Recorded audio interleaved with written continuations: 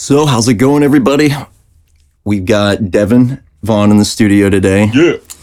You know, episode 18, coming at you strong, still giving them to you in time for Christmas, all that good stuff. Say what up, Devin. What's up?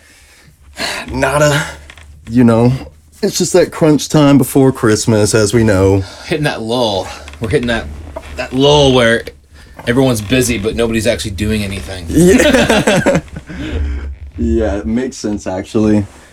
Dude, I want people to be able to get a quick gist of, like, who you are, where you're coming from, and all that good stuff. Like, can you tell us a little bit about your recent past? Yeah. So, first of all, I'm an engineer. I'm a drummer. I'm a producer. Precisely. My musical career started a long time ago. I went to School of the Arts in Charleston. Oh, for no high way. school. Yeah, for high school. That's where I actually met my wife first day freshman year of high school. What? Dude, Yeah. that's awesome, actually. Yeah. So that's kind of where I got my start musically. Even though I was a theater major, but I would hang out with all the band kids and stuff, and kind of sparked my thing. And I started playing drums cool. when I was 13, and then It's a good age. yeah, played drums, played in bands, did some recording of your own bands and stuff when you were that age, younger. And then got into college and kind of started taking it a little bit more seriously. Yeah. And then I ended up moving away, and I ended up in Nashville, Tennessee, where I became the head engineer of a studio there called the Smokestack under a producer named Paul Moat. And I was there for 10 years. And then in 2019, my wife and I and our daughter moved back to Charleston because that's where all of our family's from. Yeah, 2019. So end of 2019, we moved back, and then it was we moved back to be closer to family, and then immediately was COVID happened. Yeah, that was that time. Don't be close to your family. And then it was immediately oh my God, what am I doing? Did I mess up? Whatever. And that's what brought me here. And that's when I got hooked up with Scott. And that's how 100 Watt Studios came off the ground, was during all that time, that transition time with COVID and stuff like that. Dang. Okay, it was around then. Yeah. So, yeah, shout out 100 Watt Studios. Yeah. We they did a promotional video for Yes. God's my band, and that was fucking rad. Yeah, that was the first time we met y'all. Yeah. First time I met you. I'd met Deslin before. That's right. But that was super sick, and I was surprised. I didn't know that 100 Watts was in the cut right there and everything, and that y'all had it really nice in there. I mean, y'all still have it really nice in there. That was pretty much prime pandemic. Well, it wasn't prime. It was really right after that first few months where everything was for real shut down. And that's when we had renovated the studio and stuff. And we were we need to be able to do stuff with people to get our name out there. And that's when we did the promo, which was a benefit concert for World Central Kitchen, and had bands like Gods and Magic Dust and a couple other local acts that came to the studio and recorded. And we raised money by putting that thing out. People paid for it. And we raised $1,000, but it was still good. Yeah.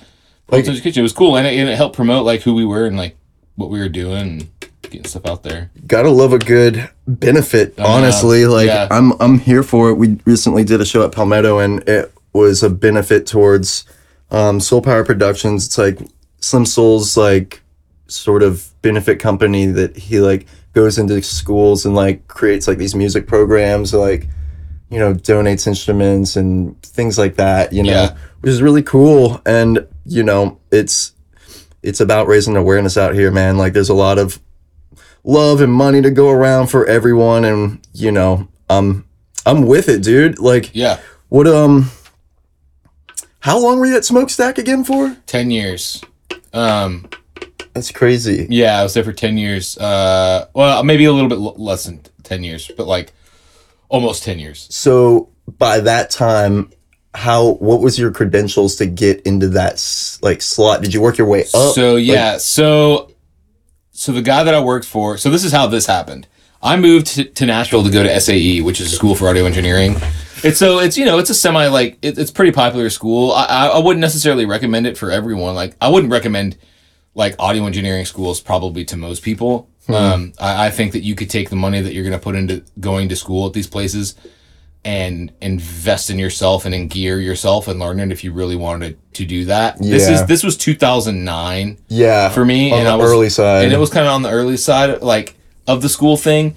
And I went and I took it very seriously, and I was a little bit older at the time because I'm 38 now. Yeah. And I took it really seriously, and I graduated at the top of my class. Damn. And I immediately took that and got connected. I was tracking drums for a friend at a studio across the street from the studio I worked at, which is actually now Peter Frampton's studio. And when I was there tracking drums, he was like, "Yeah, there's a guy moving in across the street in the studio. His name's Paul Moak. You should go like see if he needs an intern or whatever." And I was like, "Okay." And I did.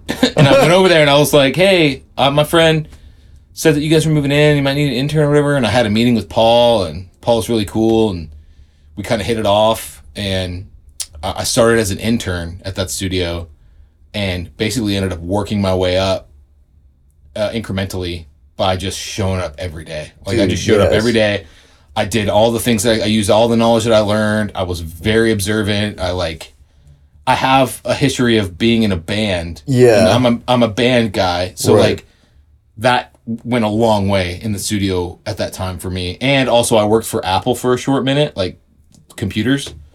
And so I knew my way around the computers. Yeah. To a point a little bit to where it helped the studio out because I knew how to just like, you know, sync up different computers in different rooms so we could back stuff up quicker, and like how to maintenance and things like that. Which was stuff that Paul didn't want to do, that I was like, I'll do it. Like, I know how to do that stuff, you know? And so that, knowing stuff about computers helped me. And then eventually, being a drummer, I started playing on demos and stuff for him when he would write, because he had a publishing deal, and so we'd do co-writes with people, and I've played on like hundreds of songs. What? That they've written that have been tossed out to like, you know, Little Big Town and like all these big country bands and stuff like that. Yo. I played on records. I played on records for Mark Broussard, like Big Dude, like... I did all that there, and that's because I had all these different tools in my bags. I had all the things that helped me get where I was, and eventually, after a couple years of being there, I ended up becoming a salaried engineer. So I ended up getting a weekly paycheck, and that position still exists. My intern when I was there is now the head engineer there. Oh, so like it's passing the baton. It's passed the baton and gone there. His name's Zach. He's badass. He's a great engineer, and it's the kind of thing where Paul has kept the right people around, I think, and they've leveled up to a certain extent, and he's kept that studio going, and he was really good at running it. And I've taken everything that he has done and learned how he's run his studio, a big $1 million studio, working with big acts for labels, and I've translated that and tried to make that how I run 100 Watt now, you know? So I learned all that stuff, got to that point, decided I needed to go ahead and break away from this, move back home to Charleston, which was a scary thing to do because it's not, you know, leaving Music City to pursue music still is kind of scary, but it's happening now, and I think I owe it all to what I've learned in Nashville with Paul and that studio and all the people I've met and got my chops doing that, you know? And so now I can run a well-oiled machine because of what I've learned from them. So dang, dude, that's so cool, man. Like, it's perfect to have you on for this episode. Like, the whole studio life, like, the engineering thing. It's like, I feel like the engineers are kind of like the unsung heroes behind, you know, the artists and everything. Like, and it's something that seems like not what it is from the outside in. Like, once you get into it, I'm like, Jesus Christ, like, these people have to know all this random stuff about, like, all the different things, like compressors, like routings, like microphone details. All that stuff is very important. Knowing the gear is great, but also being able to run people, like run a band and keep a session going and keep everybody on track and figuring out how to get what they want, what bands want, without sacrificing what you know as an engineer is maybe not necessarily the right thing to do. Being able to like try some things and do different things so you can keep the band's like fingerprint on stuff, because there's a lot of new engineers. I wouldn't say young engineers or engineers that might maybe kind of like think it's like their way or the highway kind of deal. Oh my God. You're gonna lose. Bands are bands because they're who they are. And so if you're an engineer and you say, no, we can't, that's not how that goes, you might lose a lot of what's cool with that band by not letting them be themselves. So you kind of have to, sometimes you got to do something because it's weird and different and maybe not be right or whatever. You got to be able to know that and have fun with it. Because, I mean, at the end of the day, it's just music. Like, you can't take it too seriously. You can't be so into like the frequency response of this microphone is only good for this kind of thing. It's like that's not fun. You know, like you gotta have fun out of it. Yeah, you gotta have fun. Seriously, the whole point we got in music to begin with, any of us, is because it's fun. And like once you start taking it way too seriously, like I think you've lost the point. No, I agree, dude. Nothing's worse than like sitting there and working on an idea, and you're just like beating a dead horse, and you're just like, so just from like the artist perspective, yeah, it's like I want to make one of the main adjectives for music that I am interested in being a part of these days is fun. Yeah. You know? Yeah. And good, you know, of course, but I'm just really glad to hear that you took like a straightforward route, like went to school. That's like super valuable. I understand what you mean about you can do it yourself like these days, but still things were a little bit different like in 2009 it was as different. well. And I would say if you have the mentality and you have the approach to it of I need to go do this so I can learn the intricacies of all that stuff. I mean, because that's where if you're going to go to school like that, you're going to have to learn. You're going to be tested on the microphone and the consoles and like stuff like that and signal flow and all that. You're going to be tested on that. So if you want to know that down to a science, school is going to be good for you if you go and take it seriously. Yeah. You know, a lot of kids that went there were like, I'm going to go there and I'm going to make beats and I'm going to do my thing. And it's like, that's not what this is. Different. Like, this is for you to get an understanding of how recording and sound works and flows and how microphones, like what they were made for. Like it's a way for you to do that. You can learn all that stuff on your own, but if you had the time and you wanted to get it done in like a year or two, you could go spend that money and do that. Like, but I still don't recommend it for everybody. I'm like, you could figure out another way if you wanted to. It's not, you don't have to do it, but.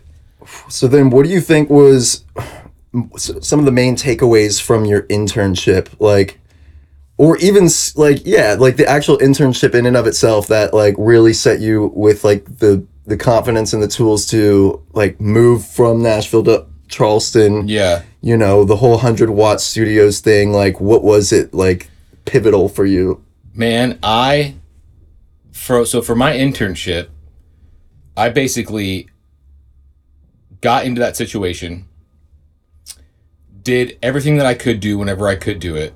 And luckily for me, my wife, she's a teacher. She had a steady job. So I could afford to just spend 10 hours a day at the studio. Damn, yeah, Paul, dude. You know, like, and I get some people are like, you know, single, you know, you have to work, you have to do things. So it's a lot harder to spend more time in that situation. I understand that like my situation was kind of like a perfect situation. Yeah. But there are other people that are doing it too. Like it is possible. Like there are people that put in the time and then working on stuff on your own. Like we would work on Paul's stuff during the day and then at night he would let us use the studio. What? So like we would be able to like have a band come in that nobody knew about that we were friends with or whatever and be like, let's record and like, all right, let's use all this fancy gear. I mean, we had an SSL 4056 channel, like 4056 channel console, all out. I mean, all I don't even know what that one is. I haven't gotten into consoles. It's the big SSL console. It's a 56 channel console. They're super popular. They're great for like they're the mixing console. They're really transparent. It's like the brain of the studio. You can run like everything through it and get all your patching and stuff for your computer and all your gear run through this console. And it sounds really good. Damn yeah. Dude, I want a little dude. Somehow like it wouldn't even fit. It would take not, up your but, whole fucking a little one would be awesome. Yeah. Like you know, but that's fucking sick, dude. Yeah, so I basically got there, did the internship, learned all that stuff. Literally started head engineering as the engineer for all these sessions for years. Sheesh. So then from there I was like working so much during the day with Paul and engineering sessions that he was working on. I was like, how old was I? This was 3 years. I was 35 or whatever. I was like, if I'm ever going to like make a name for myself, I have to break away from Paul. And so that was another decision of like, our grandparents were getting older, things like that were happening. We had a kid. It was like, all right, I need to step away from this. And 10 years, that's a decent amount of time to invest. I did. That was a big part of my life. And it was a hard decision. I mean, we had to sit down, talk about it one day, he and I, and he was like, are you sure you want to do this? And I was like, yes, I know.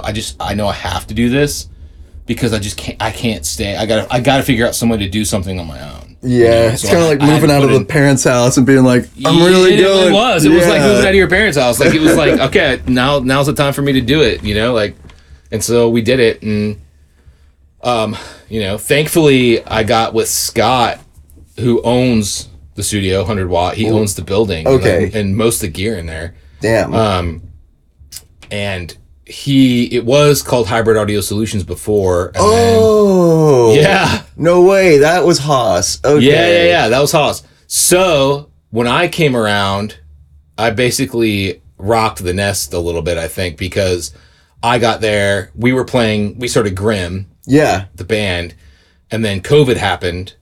And then basically, like, I started recording all the stuff that we were doing for Grimm out of there. And started making the studio like, we could do this better, and we could do this better probably, and this would be a better way to run this, Started doing that kind of thing, and then so Scott and I basically slowly kind of just joined forces, and we're like, this is how it's going to run. And as of now, Scott and I are running this studio, and it's actually doing really well and taking off. So we've trimmed some of the fat on it. So people have left. Like Alan Price was the guy that was there with Scott for a long time, and he does a lot of like playing out. He does a lot of shows and things like that where he makes his living, and he's awesome.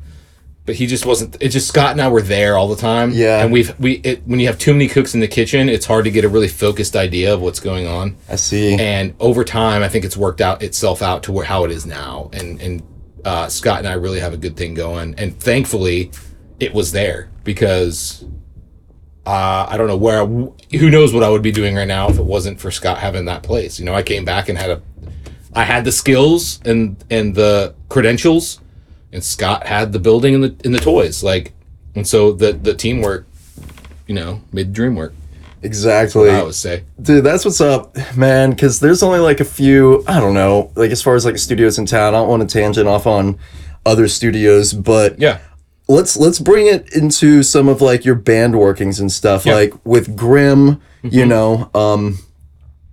like, can you describe a little bit about how all that got started? And that was like the last band that I knew you from. Yeah. Obviously, you switched it up. So Grimm was like a project that came about when I moved back to Charleston, and it became kind of like a COVID project. It was a thing that everybody had time to do at the time, and then once things started picking back up, it was the same situation to where it was like, we're having a hard time like rehearsing because people are going back to work and things like that. And Scott and I were like, well, we're the ones here at the studio, so let's write songs. And so that's when we started Acid Hawk. So Grimm kind of fizzled out because it was just hard. It was just a harder project to do once COVID ended. Acid Hawk started, which is just bass and drums, and just me and Scott. We both sing. Seriously, just bass and drums. Just bass and drums. It's like Death from Above. Yeah, 1979, dude. I was literally about to say. It's like that. It's like that kind of thing. And we do everything ourselves. And it's so much easier having a 2-person band. Yeah. Because we get so much more done.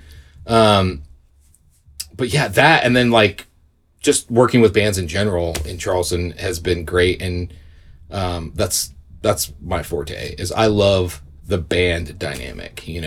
I do some hip-hop. I've been doing some hip-hop stuff for people, like mixing.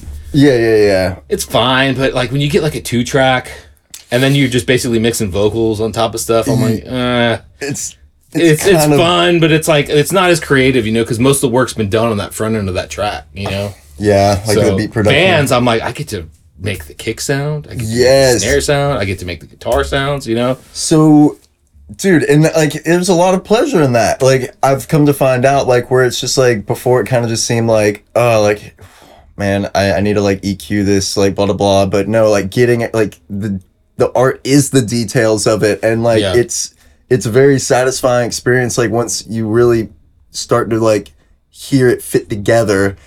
Have you done live engineering, like where it's like out at a venue and shit? I have, and I don't love doing live engineering. It's not my thing. I don't have a taste for it. I don't like it as much because it's as far as engineers go, live front of house engineers get the worst of the like crap.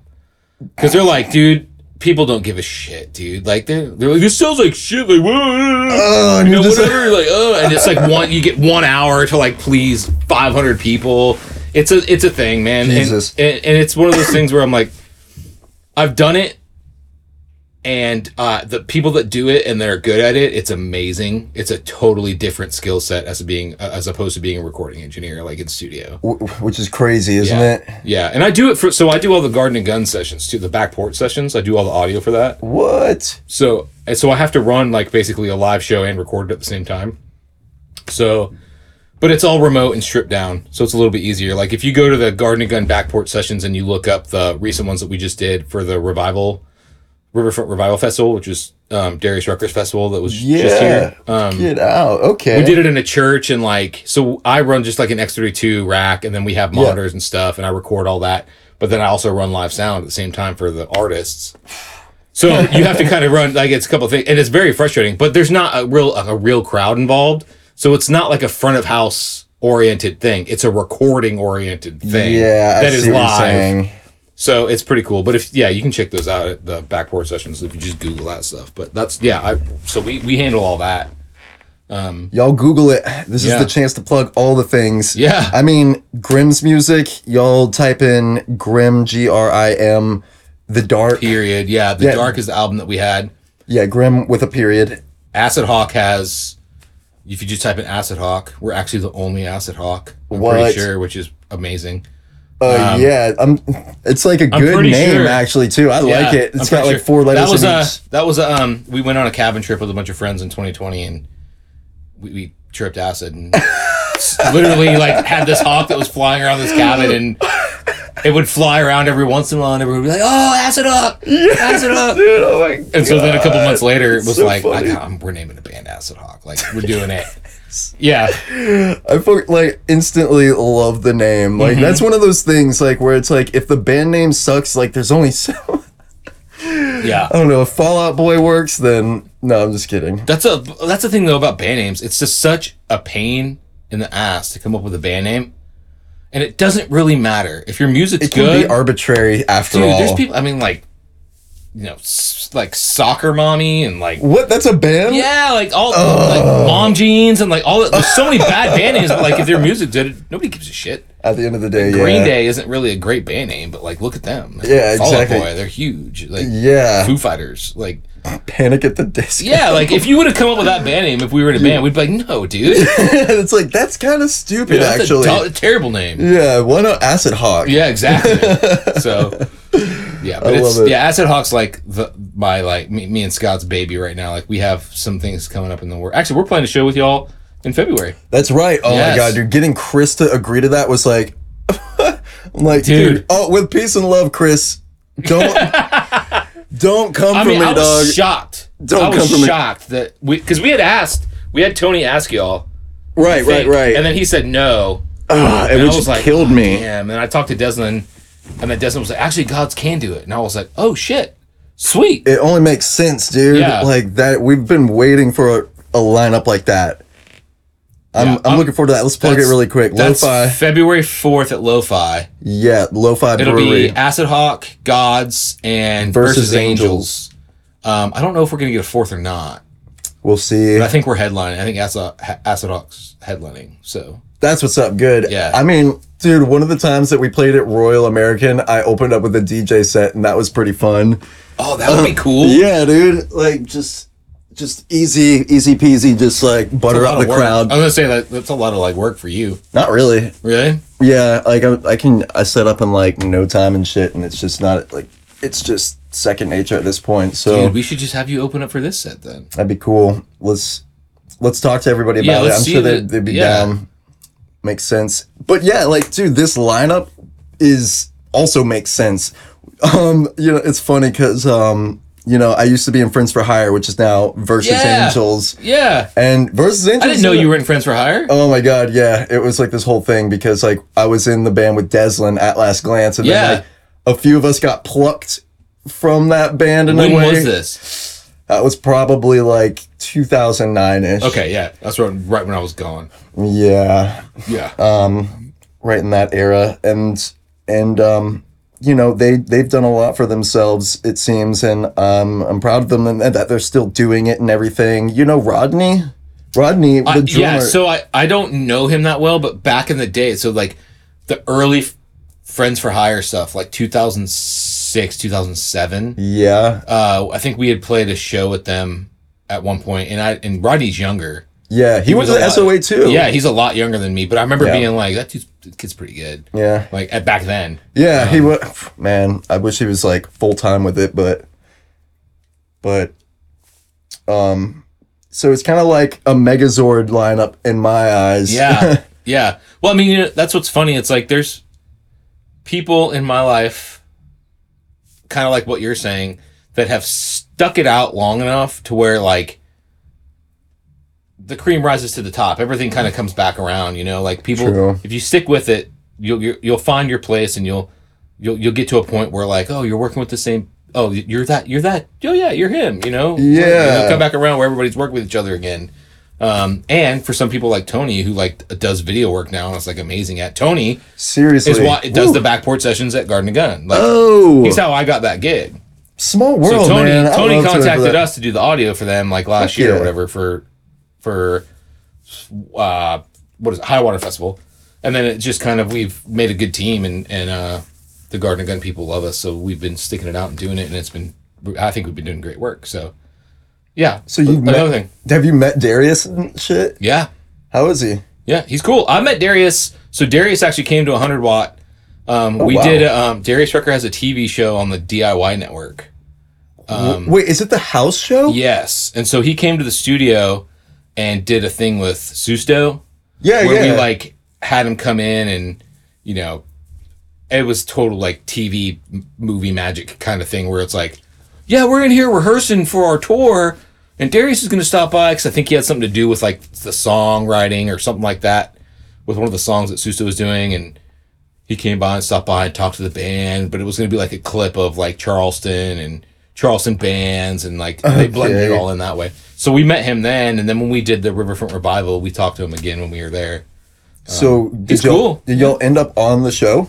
We weren't on the show. I mean, 100 Watt was on the show. Oh, okay. Like, well, then they got like credit and stuff like that. But fuck yeah. Yeah, it was just Susto and Darius and like his renovation show. Yeah, it was cool. Yeah, and he was a nice dude, and he's got like this security guy that like came in about 15 minutes before he showed up. Security guy, of so course. This dude just comes in. He's just like Jack Diesel, and he's just like, "Hey, what's up?" You know, I can't remember his name. He's like, "What's up?"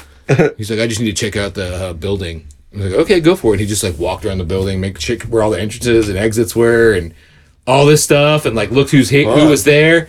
And then he was like, all right, cool. And then about 15 minutes later, Darius showed up. Wow, and dude. Came in, and the dude just like checked the door. Yeah, dude. It's like straight up Darius recon. rolls with like a dude. Like, yeah, I don't think Darius can go anywhere without a guy, like just to make sure something didn't go down. Because you know, for real. I don't think there's some white country dudes that don't think Darius should be doing country music. Man, that's like, fucked up. Yeah, I think that's like a thing for him. Man, I'm sorry. I hate to hear that, but like at the same time, I'm glad that he can like have security. Yeah, you know, it gets to that point for some people. I think he lives a pretty good normal life. Like, I think he's so used to it now. He's been doing it so long.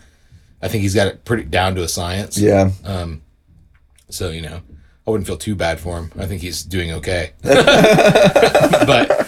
yeah, it is crazy that like he has to think about stuff like that, and just insane. Man, shit, can you pass a beer really quick? Yeah. I don't want to reach around. But, This podcast is brought to you by Coors Light. Yeah, sponsor us. Taste the Rockies. You know it's cold when the Rockies are blue. The Rockies are blue. Yeah, actually fucks with Coors Light. It's like one of the light beers that actually doesn't taste like terrible. I love light beer. Yo, I recently had Bud Light for the first time and Michelob Ultra. What? And no, because it was by default. I didn't buy it. Oh, yeah. Yeah, we were doing this event that we were able to sip beverages at, and they only had Bud Light and Michelob Ultra. And I was like, all right, like I'll take a Michelob Ultra, I guess. And then I was sipping it, and I was like, oh, this does not taste like how I remember it. I'll try a Bud Light next time. Got the Bud Light, and I was like, oh, this is definitely not how I remember it tasting. I've been drinking Budweiser too much. Dude, it's like you know, my dad grew up in St. Louis, which is Anheuser-Busch Yeah, country. it is. And you know, that whole generation grew up with like Budweiser and Miller Lite Yep. and like Old Milwaukee, like all those beer. That's it. Like craft beer didn't exist. No, now It wasn't like a thing until the past like 25, 30 years. Like, you know, so growing up, even I remember in college and stuff, craft beer wasn't really like a big deal. So like I grew up drinking light beers and stuff. So I love light beers. Like I'll drink whatever light beer. And I'll drink craft beer too, but for me, I'm just like, craft beer just gives me a headache. Yeah. It fills me up. Like if I'm hanging with people and I want to hang and drink, it's like I gotta drink light beer. Yeah, dead ass. I can't be drinking like IPAs all night. Like that doesn't work for me. I agree.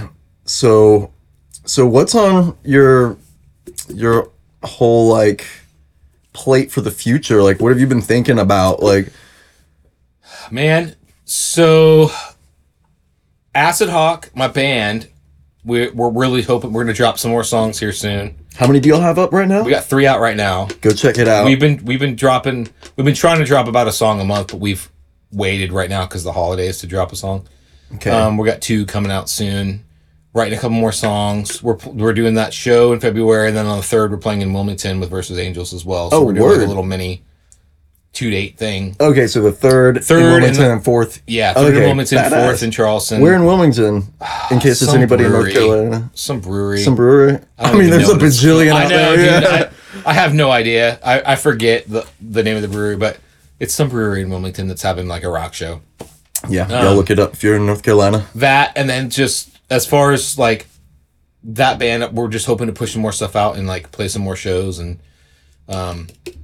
eventually put out like a full length, I think, because right now I've been doing individual songs, and I think eventually we want it to just be a full flushed album, and then we'll probably print some vinyl after that. Oh, hell yeah. We just started doing this thing where we're like, people put out like a whole record and it kind of gets forgotten about, but if we just keep putting out a song every month or two, for real, it kind of keeps you more relevant in that That's the aspect.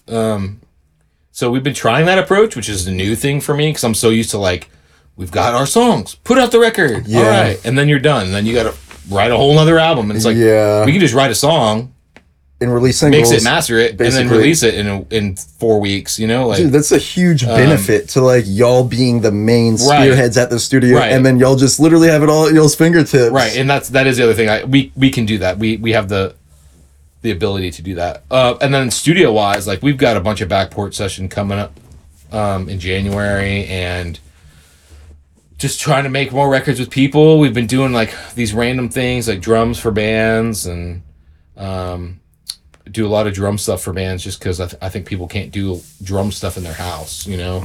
Yeah, a lot of people and engineer themselves. Very hard to nail down drums, like, yeah. And we focus a lot on like live tracking. So like whenever I do band stuff, like we'll try to get everybody playing together at the same time. And even if we just keep the drums, at least we have like the way that everybody played together, that like feeling is captured, as opposed to playing to a track, you know, or just a click or whatever it is. Bottle the lightning. Yeah, you gotta bottle that lightning. Like playing as a band is what the band is. Like, truth. You know, when you go play live, there's a vibe that everybody gets, and that having the big space that we have and being able to have everybody playing through their amps and stuff like that is a benefit to what we do. So we do that, working on more of that, get some more bands in there. Hopefully have a couple more bands that we've worked with coming back this year. Just making records. I want to make records, and I want to make records, make singles, however we got to do it, because the music industry changes, I feel like, so frequently. It's like, who knows the right way to do anything anymore? It's like, I don't even know. Man, no matter what way you're doing it, somebody's going to be like, oh, you should do it like this way. No, dude, you got to come to the studio, man. We'll just make a TikTok. And like, you'll blow up, dude.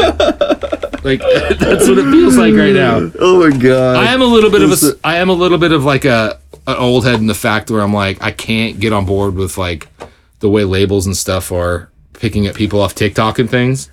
Oh, really? That's a thing? Yes. If you don't have like, a lot of labels would be like, if you don't have a TikTok presence, they don't even want to give you the time of day. Jesus. And I'm like, fuck that. Like, I would much rather, and this is how my whole career has been, I would much rather make less money and do things on my own and have it be done the way that I like to do it, as far as making music and that career path, than like jump on like a trend like that and have to be like, I got to go make TikToks now as like a 38-year-old dude in a band, like, to be relevant. I'm like, that's just that's just desperate.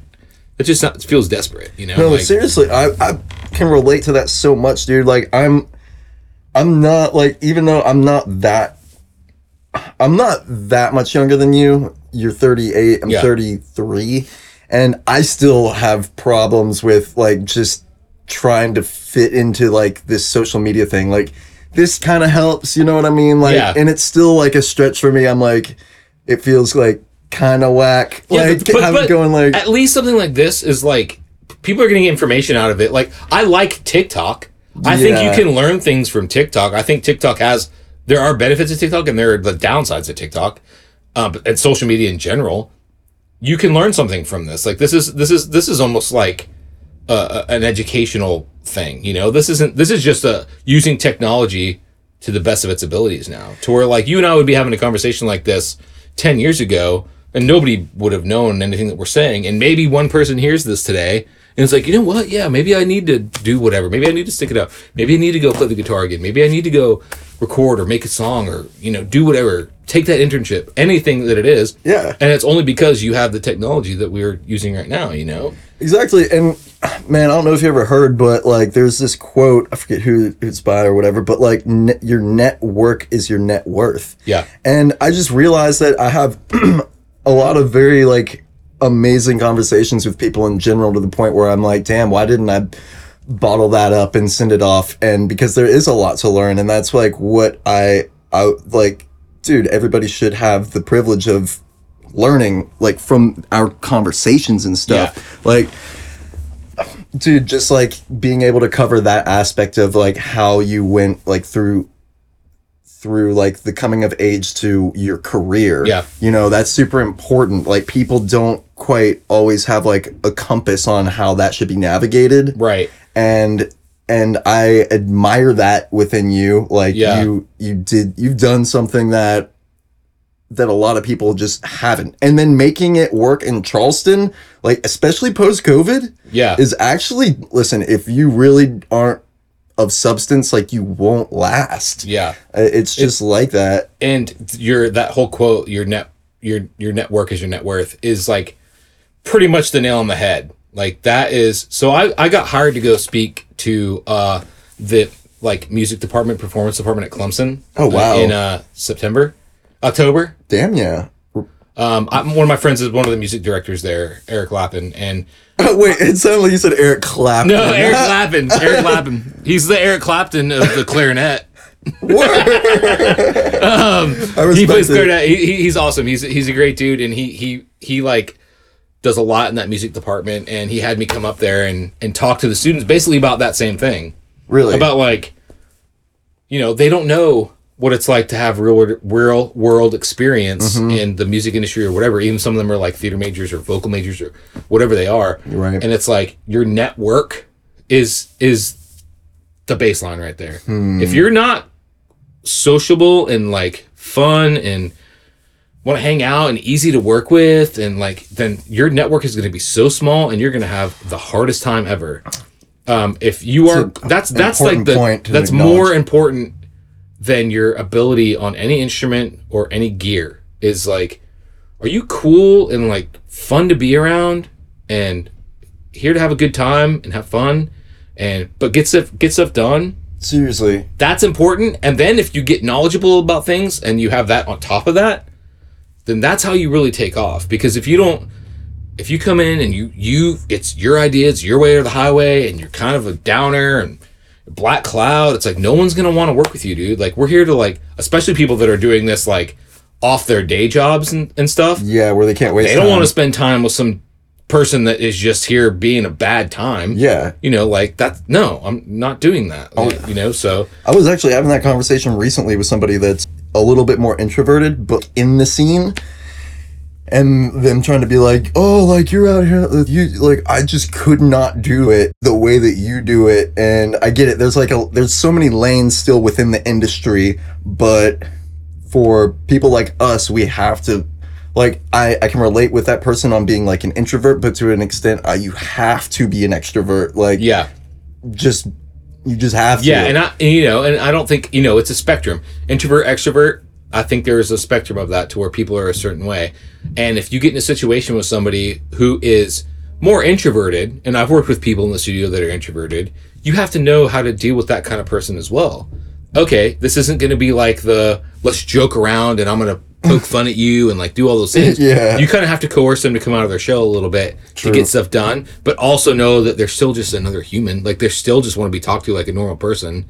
Like it's being able to deal with people in that way is probably my most beneficial like attribute that I have. I'm pretty good, and I'm not like tooting my own horn, but I'm good at with people. I'm good at talking to people. I'm good at making new friends. I'm good at like just having somebody come in and feeling comfortable is a huge deal, which is why I think I've been so successful at running a studio. Like I think it's very good for when you can get people in a room, you can see somebody doing something and feel if they're nervous or excited or confused and be able to take that and go, I'm going to say this thing without them having to tell me this thing. You know, like I'm going to tell you, why don't we go ahead and get you a music stand, or what, do you want to turn the lights down or whatever? Oh yeah. Stuff like that to where they're like, yes. And like, cause they might not want to say something cause they don't want to be like the diva or whatever it is. Right. So you got to be able to get there before they get there, you know?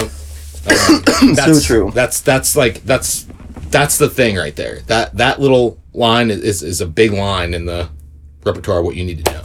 It is a very unspoken thing, I feel like, as well. That you just it's a hard thing learn. too. It's a hard thing to like. You kind of have to have that thing if you're going to be a producer, engineer, and there are producers and engineers that don't have that are really good at what they do.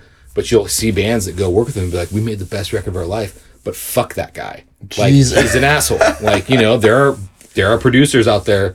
I will not name names that people probably will never work with again, even though they have like their biggest record ever with them. Yeah, it's very interesting, man. Like the personality is just imperative, like practically speaking. Yeah, of course, with the knowledge. But what was I gonna say, dude? Who have you been listening to a lot lately, and or like who was super influential on your style musically speaking growing up? Like, let's start there. Yeah, growing up.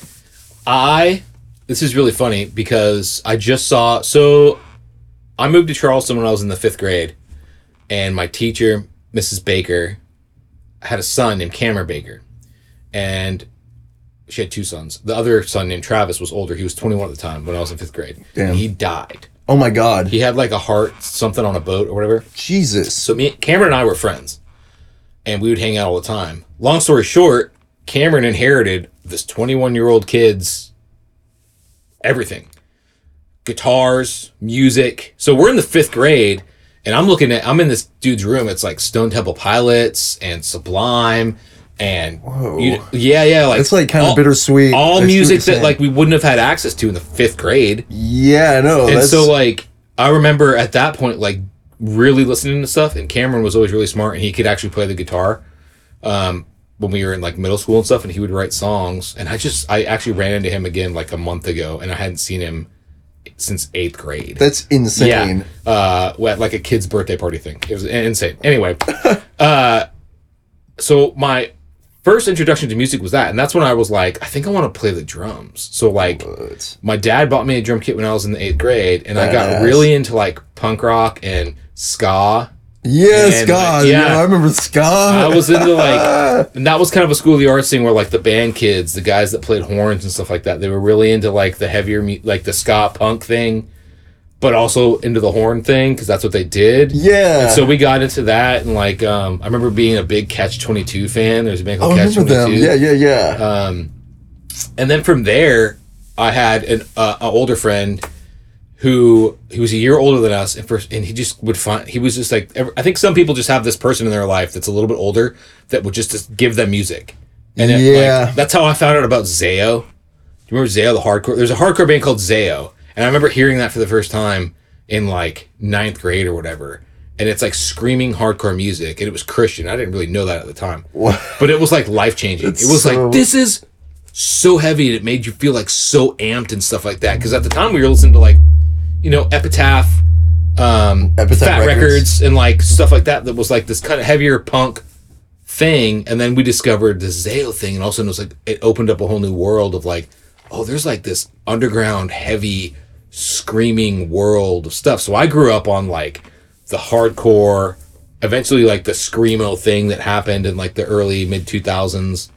And then I was in a band called Goodnight Moon that was like a screamo band. Oh yeah, dude, Goodnight Moon. Yeah. Oh, I'll never forget seeing y'all at the music farm. Dude, yes. Yes, with Aslan. Yes. Oh my god, that was dude, I can never forget that, man, because I liked y'all's band a lot. Yeah, dude, people liked us, and that band fizzled out due to just typical band stuff. It's hard to keep a band together like, for a while. We did some things. We toured a little bit, and then we started basically hanging out, doing drugs, and then got like really avant-garde.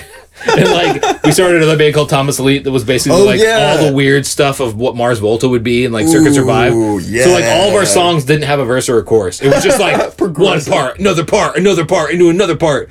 And it was like we would write 15 parts for one song, and then we had like 5 songs because we didn't have any other parts to write. And then like covered all the parts. That's when I was like, I need to go take this seriously, and that's when I decided to move away. And then I got into like, that's when you went to Nashville. that's basically when I went to Nashville. Yeah. Dang. So where did y'all record back then?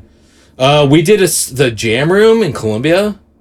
I haven't heard of that. It was a studio. I don't even know if it's still. I think it is still a studio. That'd be cool. So like both Goodnight Moon and Thomas Elite? Thomas Elite, we did our stuff with a friend of ours who was in a band called Trophy Scars, John and Brian, and they had a studio in Atlanta. Oh, wow. And out of their house. And we would go down there. That's dude, cool. I remember we drove down there and I took Adderall because I was driving. And I remember the first day of the first session, I was like so jacked and weird. I like felt like I had the hardest time playing because I was like just jittery and like Adderalled out because I was trying to stay awake. Oh, it was the worst. Yeah, that's funny as shit. It was a good session. We've all been there. Let's just say that. Younger days, man. It's like too much coffee. Yeah, and then I was starting to do like a lot of trying to do our demos and stuff back then at that time too. Like that's what kind of got me into recording, like being the drummer and being like, okay, what kind of gear can we get to help me record? I didn't know anything at the time, but like. This was like the first instance of like the little home 2-channel pre-Sonuses and stuff like that. At that time. They were like Firewire 400. And then when I ended up going from here to Charlotte, actually. I lived in Charlotte for a year. Oh, okay. And that's when I worked at Apple. But working at Apple is what introduced me to a bunch of dudes that were doing recording and stuff like that and music that were smarter than I was. Right. And that's what definitely kicked me into this, like, okay, I'm in this world now. I get that it's really computer based at this point. Interesting. And then Nashville and all that stuff after that. So did you ever go to Warped Tour? Oh yeah. Dude, did you I thought I got my car stolen at Warped Tour once. What? Oh, you thought you did? Yeah. Dude, where's my car? I went to Warped Tour. I parked my car. I went in, and then was it Warped Tour? No, this is Blink-182. Are you serious? It was at the Verizon Wireless Amphitheater in Charlotte. Not Warped Tour. But yes, I've been to Warped Tour. Yes. But yes, I thought I got my car stolen. We went to go see Blink-182. It was Blink-182, Taking Back Sunday, and Cypress Hill. Yikes, that's a huge lineup. Dude, huge show. Wow. I mean, the parking lot was gigantic. No and wonder I left, you lost and I was your like, car. I can't find my car, dude. And so I had to get a security officer, and I had to wait till everybody left. And then everybody pulled out, and then way in the distance, I was like, oh, there's my car. And I was like, sorry. And walked my car. It's like, oh shit. Dude, at least your car didn't get stolen. Yeah. And it was a Honda Civic too. I was like, this is the #1 stolen car in America. It totally got stolen. Oh my god. Did you hear about the When We Were Young Fest? I did. That recently happened, didn't it? Yes. It was September. In Las Vegas. Yes. And that was put on by... They had problems. They, see, there was so many memes about them, anticipating having problems because you look at the lineup and you're like, this is a fucked up, bumper sticker car, the back of the car people thought it was fake, first of all, because there was too many bands. Yeah. And then the first day they got canceled because of wind. Are you serious? Yeah, the first day of When We Were Young got canceled. Ugh, because it was so windy. The stages weren't couldn't have anybody on stage or near the stage because of wind. But and people were like, "That's crazy! It's bullshit! This isn't gonna happen." But then there was video of people in Vegas to where like the wind was like you could like walk down the street like diagonal because it was blowing just so hard. It was like, yeah, you can't be on a pop-up stage like that, dude. And I'm sad that was the case for them because like I think it went from everybody being on like a 1-day event to them like kind of like realizing, oh, it should be like more than 1 day, and then at that rate, then the first day got canceled, and I'm sure everybody was like, this would happen. Yeah. And man, you know what was probably awesome though? That first day got canceled, and I bet you, and I know some bands did, but they probably took over every bar in Vegas that night to play shows. So if like you were there for that first night and didn't get to go to the show, I bet you probably could have found an even better performance in a bar of your band being like, we're just gonna go play this bar down the street then. Like, we're here, let's go play wherever. And I've seen I saw some footage of some bands doing it. I'm assuming tons of bands did it, I would think. But which ones were you most stoked on being on that lineup? If you can remember. You know what? I'm always gonna be a huge Under Oath fan. Oh yeah, like man, I will always I be miss huge, them, and I love those dudes. Like I have them. a friend that's worked with them for a long time, and Rowdy, my boy Rowdy, and shout out, and I will always check them out, and I've loved their music. And Aaron Gillespie is probably one of my biggest drum influences in my life. It's like, a really good drum influence. Up from this, we're the same age basically, but he's just one of those dudes where like I appreciate his stage presence over pretty much any other drummer. It's like him, Aaron Gillespie, John Theodore from like Queens of the Stone Age, and it was in the Mars Volta. Oh, and he, nuh-uh. Yeah, he's in the Queens. He's in Queens now, and he was in the Mars Volta the first 2 records. Deloused in the crematorium. And Francis and was he on Amputecture? He might have been on Amputecture too. And then he's played with a bunch of people. He plays with like Bright Eyes and stuff now too. But he's a badass drummer. Oh shit, yeah. But like guys like that I'm like, it's high energy, heavy hitting, faster stuff. That's how I like my drumming. But yeah, I would love to see Paramore again right now. Like, I love their new record. I think it's awesome. And of course, I love all their old stuff. Big Paramore fan. Oh yeah. Who else was on that show? I don't even remember. Dude, so many. I mean, like, I remember being stoked on seeing even Seosin on there. Seosin? That was like, what? It was Seosin with Anthony Green. Yeah. Yeah. So that would be cool. Also 4 Year Strong. I was 4 Year Strong. Like I was listening to their, which record was it? There was like their their breakout record, and just being like recently and just being like completely brought back into all that, and I was just like, oh, I remember this stuff. Like still like all the drums, like drums is like, I love drums probably more than like stringed instruments, and it's just because I find them more fun. Personally. Dude, they are. And their drumming is just like insane. I was just like, oh yeah, and like, oh, this filled. Yeah. Oh, didn't My Chemical Romance play too? Oh yeah, they were on the lineup. Yeah. So I saw My Chemical Romance in like 2004 at House of Blues, Myrtle Beach, and they opened up for. Oh damn! They opened up. Story of the Year. Oh, I forgot about. They were probably on the lineup too. Yeah, and so that was the first time I saw them. That was before Welcome to the Black Parade came out. But they were good. It's crazy. That's when I was wearing my cut-off fingerless gloves. With the bones on the back, like. Oh yeah, come on! All like studded belt from Hot Topic type beat. That was me, man. That was all me. Yo, it's not a phase, Mom. Dude, I went to Target and bought girls' pants. Yo, I was pre-boy skinny pants. Like they didn't make skinny jeans. No, they did not. For dudes. Back when I was wearing skinny jeans, I had to go to Target. I had to go buy like a size. At the time, I was like a size 10 in girls. I was so skinny. I was a vegetarian. Yeah, shout out. I was just eating bean burritos from Taco Bell, and drinking PBR, and smoking Camel Turkish Silvers. Dude, white studded belt, Target girl jeans. Oh my god, yeah, I cut off fingerless gloves. I definitely wore my sister's jeans, and I don't think she was that happy about it. Like, where did those like pair of like American Eagle pants go? Exactly. American Eagle was a huge one. Yeah. Dude. The carabiner, yeah. And then every summer I'd cut them off and make like the shorts. Yeah, dude. Those were the best, man. We can't lie. We were fancy boys. Yeah. It's weird. I smoked Camel Turkish Royals. Yeah. And then and definitely was eating like the fucking shit off the vegetarian Taco Bell. That That's dude was the funny only as thing. fuck, That dude. and then like, dude, I remember eating like shit, which is probably why I stopped being a vegetarian, because I was eating like shit. Because I remember I worked at Cat's Music, the record store, and I remember at James Allen. I remember that. Yeah, James Allen. I worked there for a while. Almost 2 years I worked there. That's cool. Yeah, but I was a vegetarian at the time, and I remember like one day, or for like 2 weeks, I was like sick. And I was like, dude, I cannot get better. And I was like, maybe it's because I'm eating like garbage non-meat food because I'm trying to just be a vegetarian. Yeah. So I went next door to Publix and I got a turkey sandwich. And I was like, I'm going to eat it. And I was like, oh my God, this is the best thing ever in my life. You like feel so much. Yeah. And then I remember trying to eat red meat and I couldn't do it. I couldn't do it. Yeah, that's a little leap right there. Yeah. Oh my God.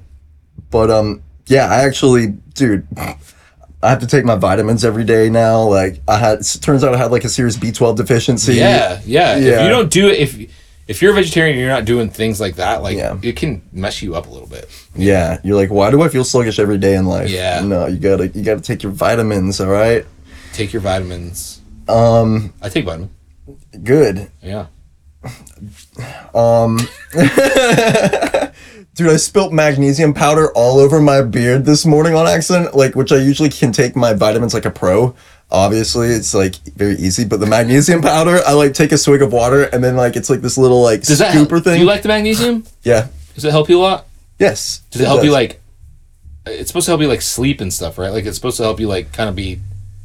I mean, all those things I'm sure like definitely help with things like that. Doesn't magnesium help you like a lot of stuff like bloating and sleep? Like your sleep is better, like your mood is better, like all the above. Like from what I understand, it's like bone and nervous system function along with like I think it's like your teeth. Yeah. And I don't know. So apparently melatonin helps with sleep. Like I know that much. It starts with the same letter. Weed. Yes. Marijuana. Starts with M. That's what I want. It's all the M's. Yeah, dude. All the M's. Marijuana, Magnesium, marijuana, marinara. Oh my God.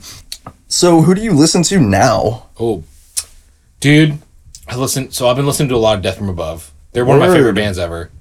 But they stopped making music? No, they're still making music. Their last serious? record wasn't very good. The last record that came out last year, it's more electronic based, and it's not really like, to me, it sounds like definitely a COVID thing where they like did themselves and we're trying to be different and do different things because they've been a band for a long time, so I get it. Just for me, I'm like, it's not really my cup of tea. But man, I've been listening to like Quicksand and Failure, like these bands that are kind of heavier, like older bands that were like from the 90s that are back around again. Weird, I haven't heard of them. Yeah, they're like heavier, kind of grungier rock music. What else have I been listening to? Man, I've listened to that new LS Dunes, which is the Anthony Green's new project. It's Tucker Rule from Thursday on drums, Anthony Green singing, Frankie Iero from My Chemical Romance on guitar, and then the bass player and guitar. Oh, it's the bass player from Thursday and the guitar player from Coheed. What? Yeah, and they have a new record out. That's insane. LS Dunes? It's L.S. Dunes, Dunes. Oh, okay. Producer named Will Yip did it, and Will Yip's probably one of my favorite producers ever. Basically, my future, I want to be the Will Yip of the South. Will Yip is up in Pennsylvania, and he makes a lot of great albums. He does, Title Fight, the LS Dune stuff. I think he's worked with Circus Survive. He did the last Quicksand single. A bunch of bands. You'd have to look him up and see all the bands that he does. Basement. How do you spell his name? Will, and then his last name is Yip, Yip. I'm gonna look him up. He's a badass. He's a badass producer engineer. but yeah, I would love to be him. Like awesome. he works with a lot of bands. He's a drummer as well. And he works with a lot of bands and does a lot of rock records and stuff, and like that would be ideal.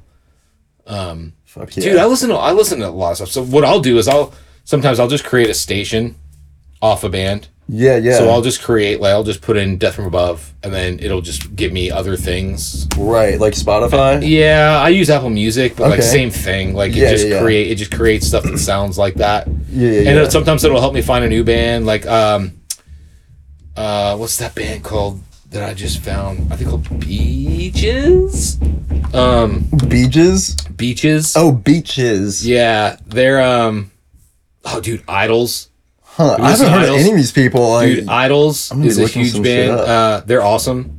The new He Is Legend is cool. oh, He Is what? Legend. Oh, man. The fact Birds that in a Row is another hardcore band that's awesome. I haven't heard of them. Let's see. What else have I? Russian Circles is a big band of mine. They're an instrumental band. I feel like I've heard of them. Beach Riot, not Beaches. Beach Riot is who I was thinking of. There's this band, I think they're from North Carolina, called Avoid. I think they're from North Carolina. They're a hardcore band called Avoid. They're awesome. That's a cool band name. What else have I been listening to, man? I like things that have like cool drums in them. Yeah. So I listen to just a lot of like heavier, faster rock stuff, you know? And funnily enough, I've worked on so much like singer-songwriter music where like it's chill drums and acoustic guitars. I've done that so much. I think it's pushed me even more into like the heavier music world where like I need like loud guitars and drums and basses and screaming and things like that, just because sometimes working on the opposite of that, it's like I want to listen to the opposite of that. It helps me stay balanced. Like I stay balanced, you know. Yin yang. Yeah, stuff like that. Selena, Who's that? you don't know Selena? She was a famous Selena Gomez. Yeah, dude. No, not Selena Gomez. No, I'm kidding. The original Selena, dude. How do you spell that? Selena, and she was the original. Well, not the original, but like, so Jennifer Lopez played her in like her first movie ever. So Selena was a crossover artist from Mexico that got really huge in the States in English. And she had a song, Bitty Bitty Bum Bum, Bitty Bitty Bum Bum. Oh, wait. And she had another song called I Could Fall in Love with You. Bitty Bitty Bum. Fall in love with you. It's not the She got same. murdered by her manager. She got what? She got murdered by her manager. What? Yeah. She got shot. She got killed. I think her manager was stealing money and she confronted her and she got killed. The manager shot her. Maybe I have heard of this. But dude, her music is awesome. Like, That's so sad. Fuck. what's really funny is I think I'm wearing a Selena shirt right now. Oh, for real? Yes. Man. Shout out. I'm half Mexican, so I remember growing up like in my my like aunts, my grandparents, my mom's side of my family, like growing up in their house and watching like In Living Color, and like my aunt Sonia was a dancer and like she danced, she was a cheerleader and stuff, and she would like memorize the choreographed dances on In Living Color in the beginning and stuff like that, and then watching like all these like Spanish American movies and things like that. I remember that's like how I grew up. So like I have this like soft spot in my heart for Selena because all of that. Damn. Yeah, I'm like, you're half Mexican? I am. I'm half Mexican. But my parents got divorced when I was 8. Basically, my families didn't like each other very much, and I was an accident. Oh, no. I think I was at my parents' wedding, like as a baby. Oh, my God. Yeah. But like, yeah. So I never spoke Spanish because they kept us away a lot. I think they just kept us separated. Okay. Yeah. Crazy stuff, which is how I ended up in Charleston. We ended up living with my grandparents, and my grandfather was Air Force, and we ended up here because he was stationed out here when he was young. Yeah. Yeah, the Air Force Base out here and shit. Damn, yeah. Dude. I like your handle name, too. It's like... Crash Bang Noises. Yeah, it's like, it reminds me of drums, obviously. I've had that since MySpace, dude. Are you serious? Yeah. Oh, my God. If you look up Crash Bang Noises, I have that everywhere. That is me. Any of the emails, any of the websites, I've had that shit for like, fuck, dude, almost 20 years now. Dude, just the fact that you say MySpace. I know. That was my like MySpace shit. Man, MySpace was like better than Facebook. It was miss like it. Yeah. Did you see this shit about Elon Musk? No. You know his shit going down with Twitter and all that? You've heard about all that? Roughly, but Yeah. what? So Elon Musk said if he put a poll and if enough people agreed, he would step down from Twitter. And Tom from MySpace said, well, who are you going to get to run it? And it was like, oh, shit. Like, I would kill for MySpace to be back. Dude. It was like Facebook and Instagram. Save this. Are we going to start this again? In a second. Yeah, I want to save this for that because I have something. I want to say something about MySpace. Yeah, dude. All right, so what was it? Because MySpace, dude, we can't. All right, hold on. That'll be the Act transient 2. marker. Act 2.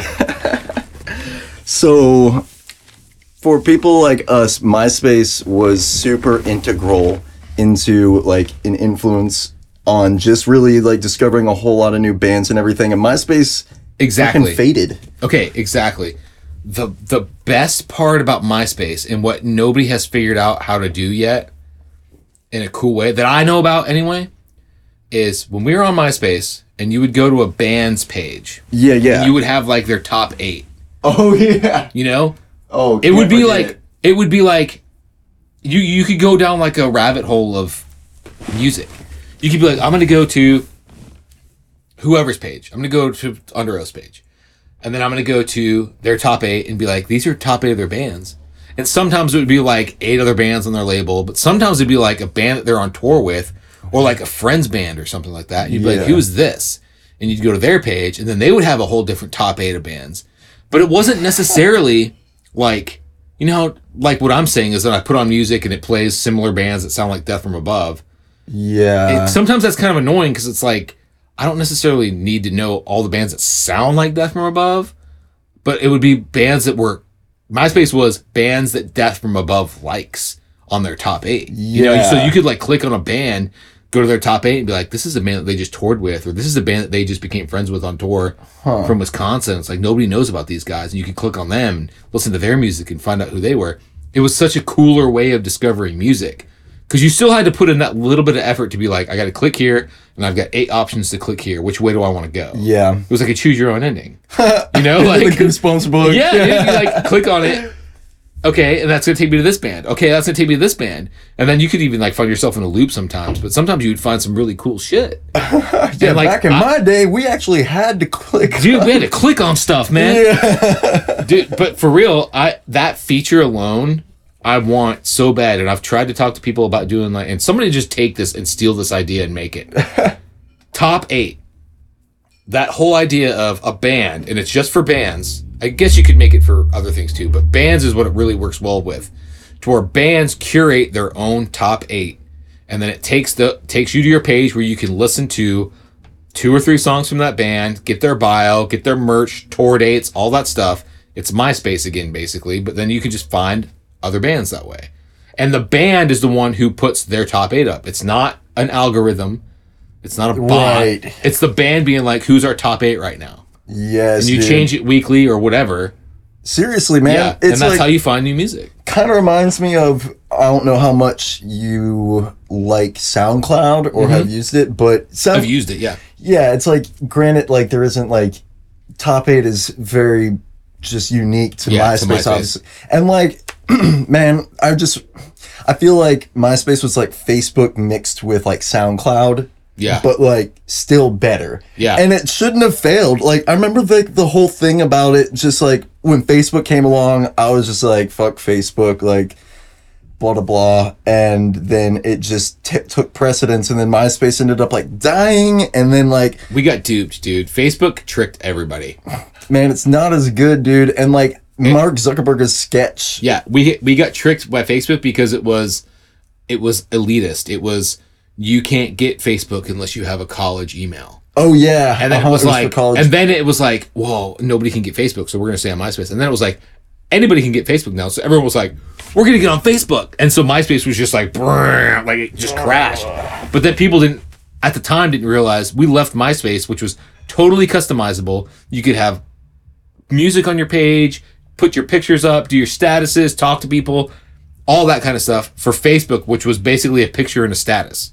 And it wasn't customizable. Yeah, you can't do like the side banners bullshit. and shit. Yeah, it was bullshit. And I don't know, it was like brilliant marketing at the time, I guess, because it was new and whatever, and it was gate kept.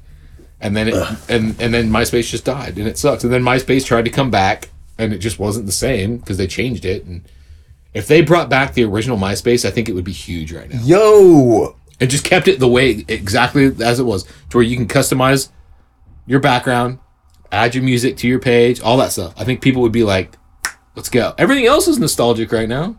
Fashion trends, When We Were Young festival, like all that other stuff. Just bring MySpace back. Yeah, it's like the past, like 20 years ago or something always comes back in vogue in like the present.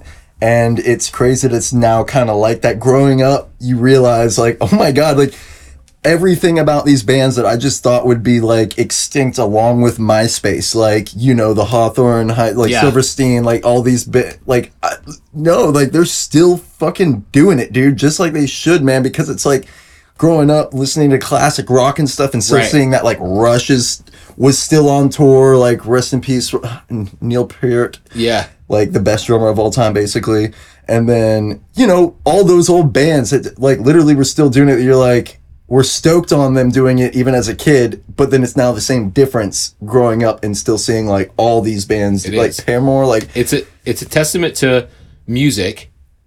Music like withstands the test of time, and it's also a testament to that we are getting older, and so like nostalgia is a thing, and our nostalgia is different than our parents. Yeah, because we still have access to. We've had access to the internet for enough time that we still do have access to, that we like are still connected to that, and I do feel like it kind of keeps us young in a way, to where like our 30s are different than our parents' 30s. Oh yeah, you know, because I think we don't buy into the fact that like you have to just grow up and get old and die. Like we're like, you can still love the shit that you love and play music and do all these things until you die. Like it doesn't matter. It's a different time, different period, a different way of thinking. And that's a benefit from the internet, you know, just like knowing that we don't have to change and be some old crotchety people like our parents ended up being, because they got like, I don't even know what happened to a lot of them, but it just seems like a different thing. It's a totally different thing, I feel like.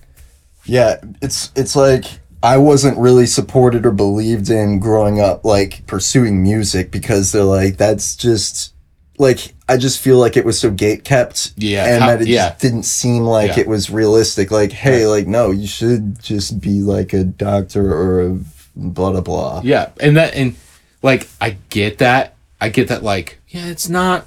I get it's not like a real job, and I get that I'm not going to be like a millionaire, but I'm way happier doing what I'm doing and making a little bit of money than any other job I've had where I've made more money and not been able to do what I wanted to like do creatively and stuff like that. I'm like, that's stifling.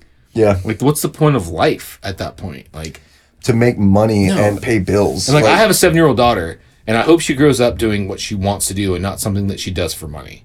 Because I don't want to give into this, and this is a little bit heavy, but like I don't want to give into this capitalistic system that is just like you have to work and make money to live in this country. And I'm like, no, I'd rather my daughter be poor and live with me for the rest of her fucking life if she's putting out art and doing shit like that, because I think that's more important and way cooler than anything else you could do making money. Like, and it's so much easier nowadays to facilitate an artistic entrepreneurial lifestyle than it was back then, dude. The internet, absolutely, internet, like, come on. That's the double-edged sword of the internet. It's like, that is a good thing of the internet, and then the bad side of the internet is nobody buys music anymore, like because of the internet. You know, art is hard to sell. It's easier to make, but it's harder to sell. Like, oh, dude, I feel that. I do, and it's crazy because now we're having to live off the pennies of the streams, like royalties and all that stuff, and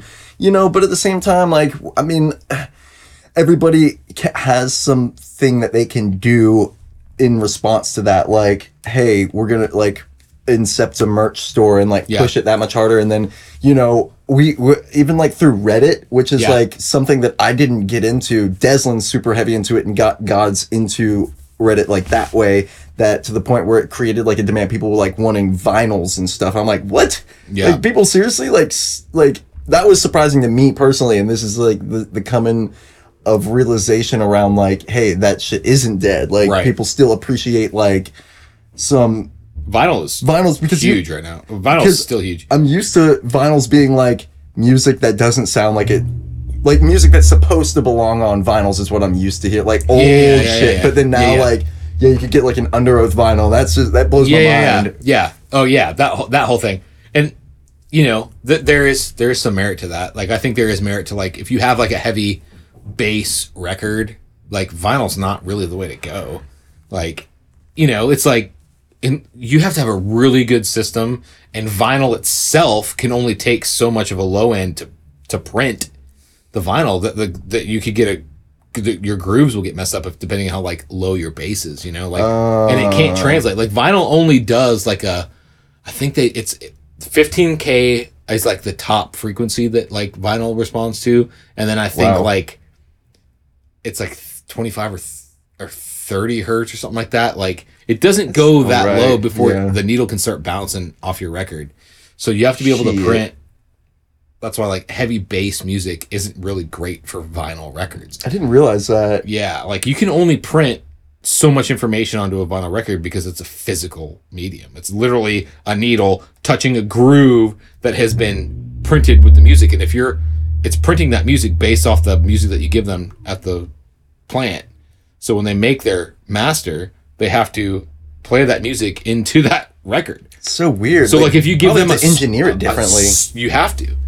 Yeah, vinyl mastering is a whole. Nobody does it anymore. Like, nobody does their vinyl masters because basically, the way you master stuff now, they can make it to where, and I think some vinyl like pressing plants and stuff will tell you like they'll probably chop off this information here and chop off this information on the top, bottom and top, because it just won't work. They won't be able to actually make the record if they don't do that.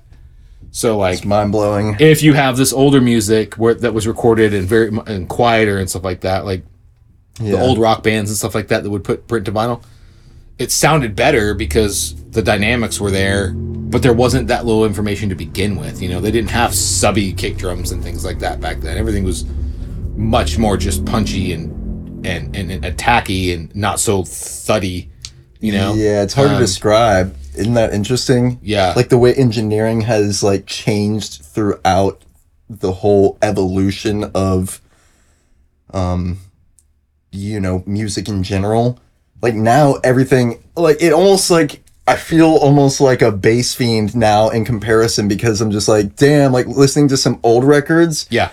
Even from like the MySpace era or like the Warped Tour bands and stuff like that, I'll listen to it and I'm just like, yeah, that's how they engineered it back then. Yeah, okay, like listening to someone's album from then, from like 2005. Yeah, even like Circa Survive, I'm like, that bass is like kind of subtle. Like, there's no low end, because that's not a thing. Like, dude, the hip hop, even hip hop from that era, like there was like the 808 thing is one thing, but like the sub thing and a lot of that stuff, it didn't really kick on. And I would say probably to the last 15 years, you know, like that super low end subby thing, where frequencies could get that low and it was easier for people to make frequencies that low.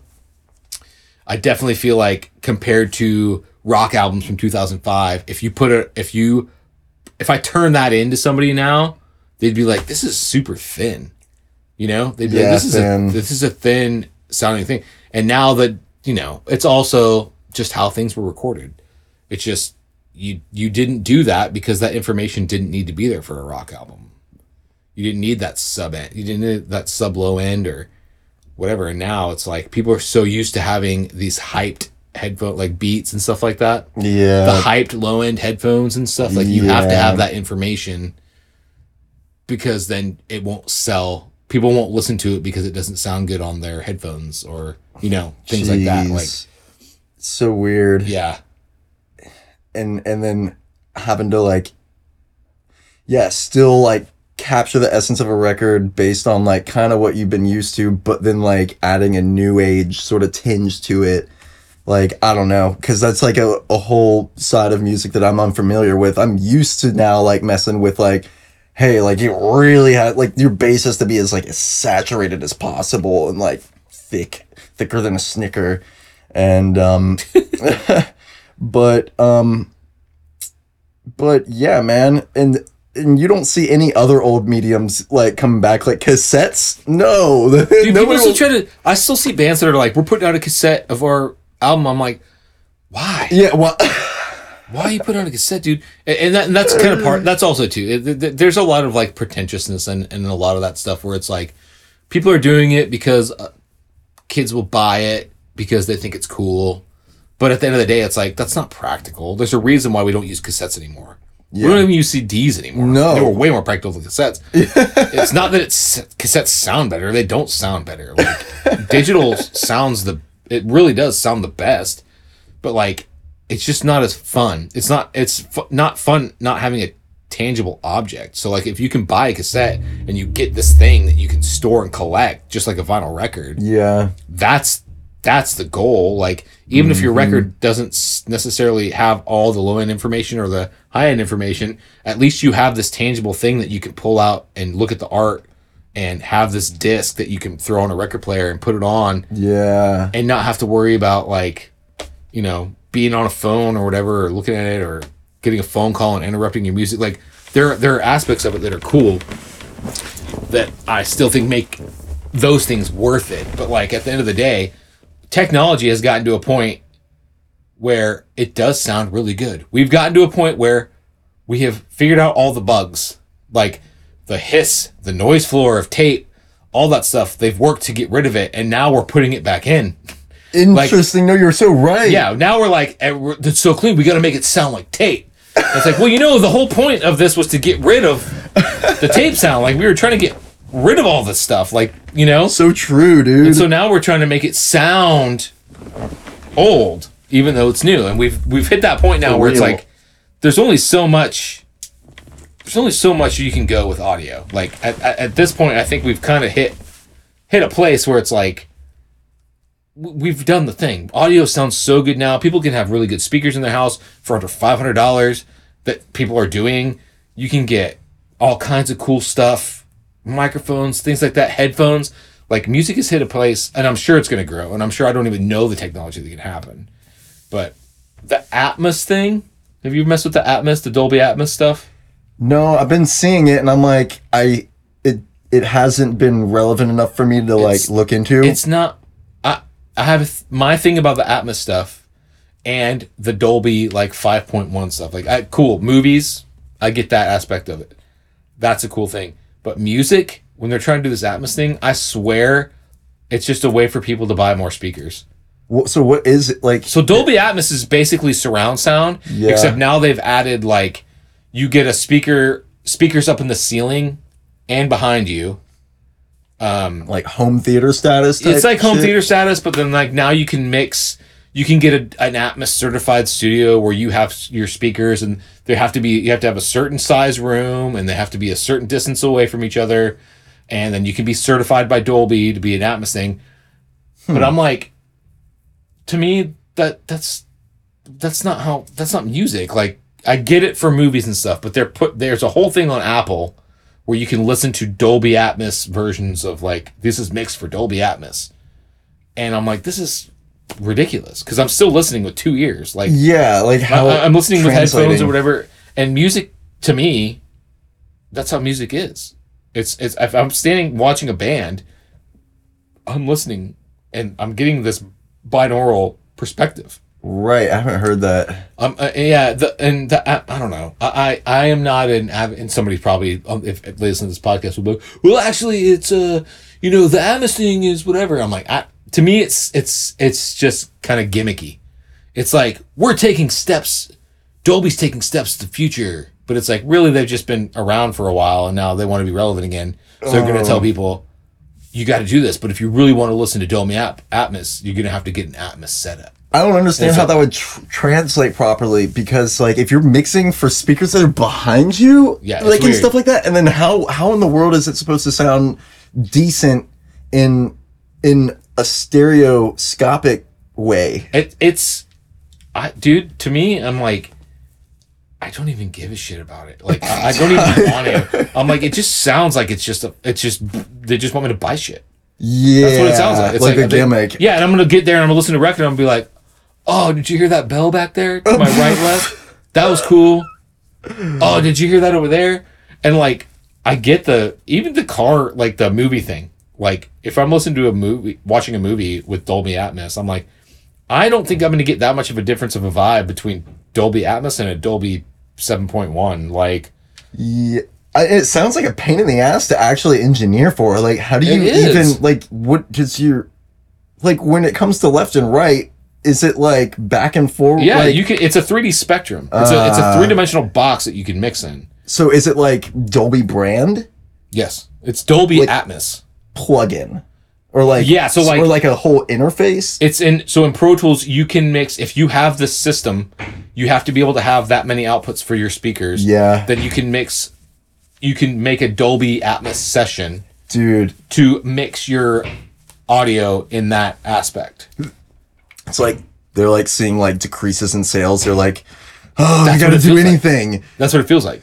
That's what it feels like to me. Because I don't feel like it's gonna. Because I mean, okay, nobody even fucking buys Dolby 5.1 systems anymore. Yeah, I don't think so. Who's gonna buy an Atmos care system? That much about Dolby's like. And then if you're gonna fold it down to a stereo left and right anyway, like don't try to fake that on me. Like, seems like it would sound worse. Yeah, it seems like to me you just have phasing problems and stuff trying to do that. Like, just give me a regular left and right channel. It's enough in and of itself. And like, because I've never heard I've never heard a song in headphones and been like, you know what? I need more like shit behind me and more shit way in front of me. It's like, no. Yeah, it makes me wonder, because I haven't had like this much of a forward-thinking conversation about this stuff like like ever, basically, because you know you take the past, present, and future, and you're like, yeah, like how much farther can we go with it, like outside of like sound design stuff, like you know the synthesizers that people are using now, man. I feel like Beethoven would just be like flipping over like in his grave. The future of music is so weird, because you feel like, and like we just said, I feel like it can't get much better, but it's going to. Like, something is going to happen to where things get better, speakers get better, microphones get better, plugins get better in whatever aspect, like the way that they, you know, like the isotope stuff. Have you ever messed with anything? Yeah, I actually... all the time. Yeah, like the isotope stuff is just amazing. It's like the best.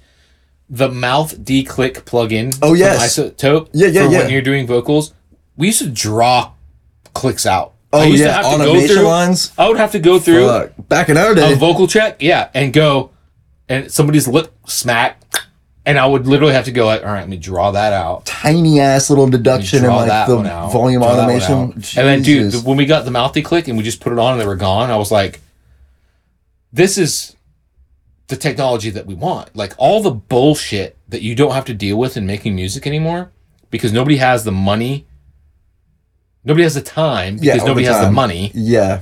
That's the stuff I need to be able to be like, throw that plugin on there. Yeah. Get rid of all these pops and clicks. Straight up. From their lip smacking. Yep. And I don't have to do it. I don't have to spend 45 minutes going through a vocal and getting that out anymore. Like, that's where I think the technology is going to be like blowing our minds in the future. Yeah, where it's less work on the front end. Yeah, all that kind of stuff. Where like even an Isotope, I think, is the forefront of all that. I think they're the ones that are like they're doing magic in their plugin development. Like, stuff that they're doing. It seems so practical from an engineering standpoint that I'm like, whoever is doing this, it's like some engineer who loves music but is also like a savant programmer. Yeah, that's like, so hard to seem to have a cross blend between. Yeah, it's like that's, and I think in 10 years from now, we're gonna have plugins that just like, for the good and the bad of it, handle all the bullshit problems that we have today are gonna get sussed out even more, you know? Yeah, like imagine like a microphone that has like built-in like de-essing and like mouth to click That and might like even already, I mean, dude, that probably already exists. They already have, like Slate has the, what do they call it? The M1 or whatever, where like you model the modeling microphones.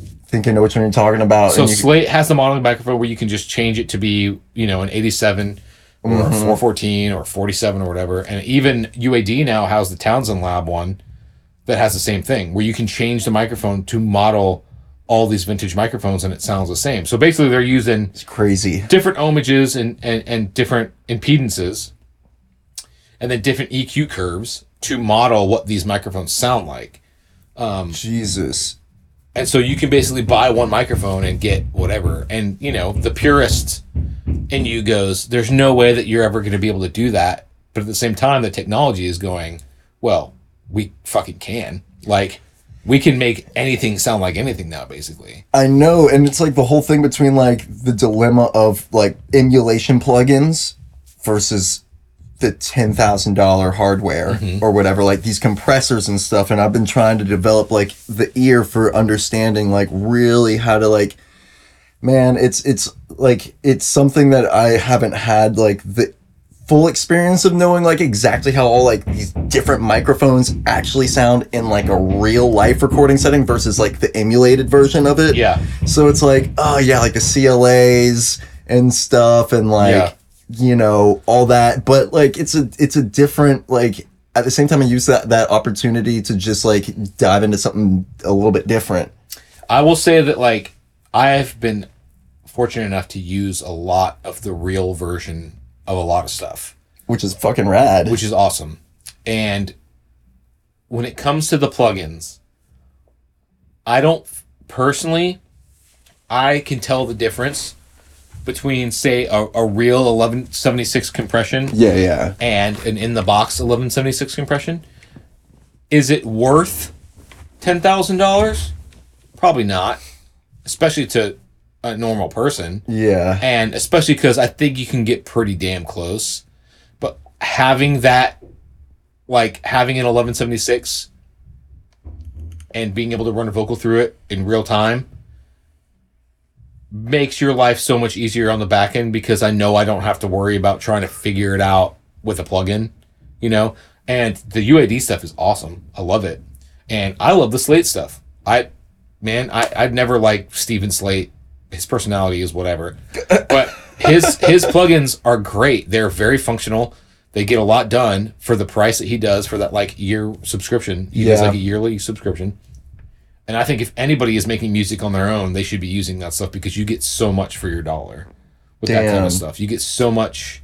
You get a ton of emulations of like Distressors, 1176, LA2As. There's I think it's called what's it called? The OP1 or something, that's basically like another like compressor that lets you have different changes your like response. It gives you like a warm, aggressive, but it's like an LA2A, so it's like an opto compressor, but it gives you different versions of that. And then you have like really great SSL EQs, Neve EQs, API EQs, like all that stuff is built into that thing. And then you have your virtual mix rack, which gives you the emulation of consoles. And so like you literally can have an SSL console or an RCA or a Neve or a Trident, like all these things. And so you can put those on each one of your tracks, and then on your master track, you can have the SSL, and then you can drive it. So where you can get more of that console saturation. Yeah, exactly. Depending on how much you want. And that's a whole thing that you get. It's like $180 for a year. Like shit. So See, like, yeah. I haven't fucked with Slate like that. And like, I don't have like I don't even know what the UAD drivers or whatever. Like, yeah. I've defaulted to like Isotope, Sound Toys, Waves, obviously. Yeah. The Wave stuff, I think is they make some good things. I definitely got away from them because Slate seems like the better version of that. I think Slate puts in more work into their plugins. I don't think Waves, and this is just kind of me talking about how I feel. They could be They might be great for you, and whoever is listening, like, use them. I used Waves for a long time. I just got away from them because I was getting everything I needed from Slate. Yeah. And Slate, because you have that yearly pass, I sound like I'm a spokesperson for them right now. No, you're gonna plug what you believe in. But when they update something, they go, all right, there's a new plugin in your thing. Go update your thing, and you'll get like a brand new plugin, like just because you're subscribed to their thing. And so like all of a sudden you'll get like a new de-esser or a new like exciter or something, you know? Oh, shit, yeah. And you get all their synth stuff. So you get all their like, they just put out a thing called what's it called? Oh, it's a bass plugin. It's called, I want to say Massive, but it's not Massive because that's the name of the that's it's like a VST though. I forget, but it's a synth. It's a bass synth, and like you get all that with all its synth sounds. You get all these other synths. Like you get all kinds of shit with the Slate stuff. That doesn't really happen. So much Waves. bang for your buck. Yeah, Waves is more or less like just actual like audio editing plugins versus like like synthesizers. Yeah. Of sorts. Yeah, Waves, and like you can get good deals. There's some stuff that Waves does that's pretty good. Like Waves has some metering plugins that I use, and the WLM Plus plugin is really good to measure like your LUFS and decibels of your songs. But even then, like Slate has their own stuff now, and it's good to have options too. It's good to be able to weigh something that like you get from one company and see how it reacts, and then put something else and see how it reacts and see which one you like better. So you know, it's like don't just stick to one thing, but like true. If you're not fucking with the Slate shit, like you should take a look and like and mess with it, because it's definitely, I think, the best quality for the amount of money that you're getting right now in the plugin world. Damn, yeah. And that's a big thing because I hate Steven Slate. I hate that dude so much. Oh my god, I don't know him like that. Oh, dude, there's so many videos I've watched of that guy where he just like sings on his own songs for demos and stuff, and he's like, "Baby," and like he does his own. I'm just like, oh, dude, you're cringe, dude. But his stuff, I'm like, his stuff is pretty good. Well, his stuff is good. You kind of got to put credit where credit's due. It's shifting into that world, man, whether we like it or not. And you know, I every time I've gotten to like touch a dial of a compressor, I'm like, whoa. It's a different thing. Being able to touch stuff, tactile and like interaction is definitely a thing. And it's cool to have. That's one thing Slate I can't stand, is his Raven thing where it's like the touch screen monitor where he like you can touch your. I'm like, get that out of there. But like having a compressor and having the pre's, like all of our stuff at the studio is front end, like the pre's, compression, EQ. I try to do as much of that into the box as we can. Yeah. And then from there we can do minor adjustments and effects and things like that. Yeah. You know? For me, somebody who's been doing it for a while, I like having the outboard versions of some things because I just can get more out of them, I think, easier than having to sit there and dial in like a plugin really hardcore. Yeah. Which is beneficial to my workflow, which is beneficial to being like, what sound are you hearing? Let me get that sound. And then we can move on. You know, like, what do you want this to sound like? Let's do this. Are we cool? Cool. Let's move on. You know, as opposed to being like, you got to trust me, it's going to sound better later. Yeah, you later. Know, like, It is kind of like that. Yeah, you actually do have that right, where it's like sometimes I'm just like, for workflow sakes, I have to sacrifice like some fucking front end quality just to be like, which is very dangerous. I know. And so it's like, especially with a new client. Yeah. But yeah, so, and I feel like I already know like that, like where the sound difference lays, and I've been trying to work with that curve as much as possible. Be like, I'll listen to records that I know were in like $1 million studio or something like that, and like understand like a lot of it is like the recording in and of itself, and then a lot of it is like the engineering in and of itself, and like the way that those vocals sound, and like that they're not like too like, you know, they don't sound like too maxed out, and they sound like really analog-y and like pure, not like too like sometimes like like just like the high end of some shit just is really fucky, and especially without like too many like preamps involved in the situation, like you kind of have to work against that too. But like, so that's like something that I think some bedroom producers like, you know, adapt to. The bedroom producer thing is here, and it's not going anywhere. because that's what people do. Like that's how a lot of music is made, and a lot of really good music is made right now. But I think some of the better producers, like take, you know, let's go with like somebody like Phineas, who they did Billie Eilish's record in the bedroom of their parents' house. That first Billie Eilish record, her brother, you know Phineas? No. So do you know Billie Eilish? Well, yeah. Yeah. So her brother Phineas produced her record in the bedroom of their parents' house. It was like this. It's crazy. It was like this setup. Everything was done here. She sat on the edge of the bed. She sang into a microphone. He would do all the tracks on a keyboard, but he could play. And they also sent that shit out to be mixed by a pro still, and mastered by a pro. But they did it in their bedroom. And that was that record is one of the biggest records that's probably ever going to come out. And they did it in their bedroom, brother and sister, sitting like this.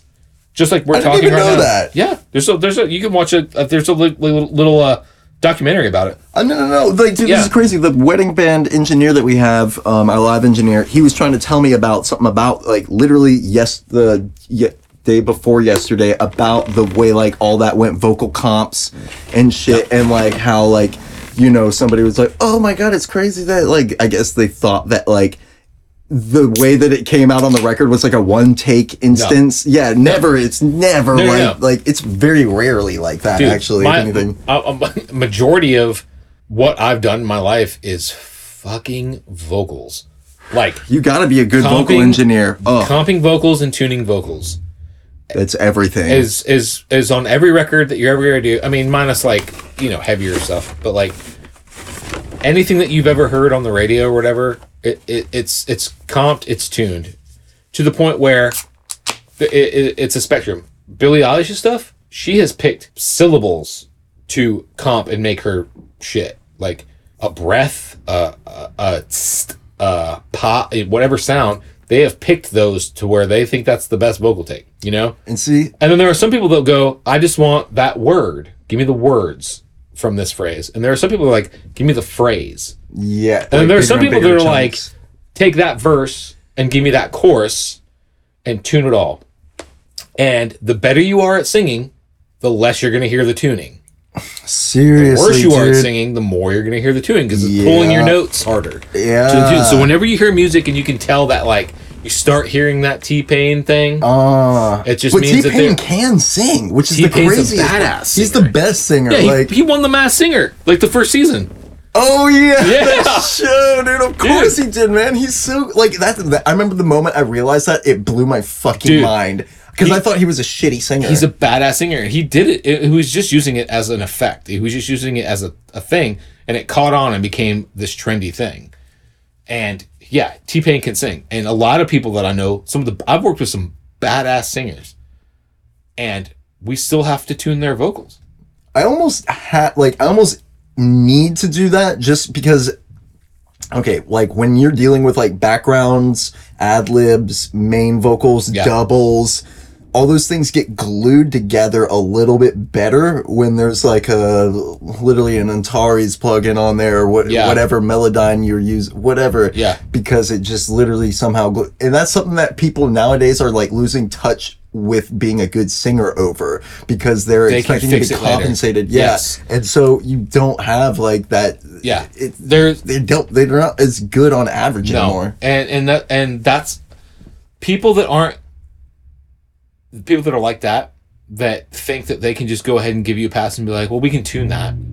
Are not people that are performing live very well. And they're not going to probably last as long. And that is a very big thing. I take pride in being very good at what I do whenever I do it. So like if I'm going to go play drums in my band, I want to fucking perform. I don't want to fuck up.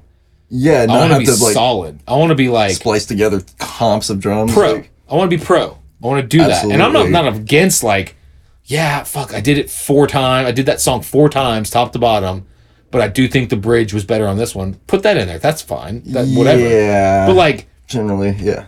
Out in the real world, if I'm playing a show, yeah, you can't. I want to nail that part. Like I want to nail everything that's going on. Like I'm putting in everything I got. I'm going 100%. Everything is played with purpose when I'm doing it. And I think a lot of people don't think that people notice if they mess up or can't. And generally, they don't. But like And like, you should strive to try to be as good as you can be whenever you're performing, because all that's going to do is help you get better. If you're not putting yourself in that aspect of, I need to try a little bit harder and try to make this as good as I can right now, then you're just selling yourself short. You know, you're not being the best artist you can be. And guess what? There are some people out there that are trying to do the best that they can do. And so if you think you're going to out create them when they're stepping their game up and you're not, then you're fooling yourself. So like, they'll get the live gig over you. Right. They'll get the live gig.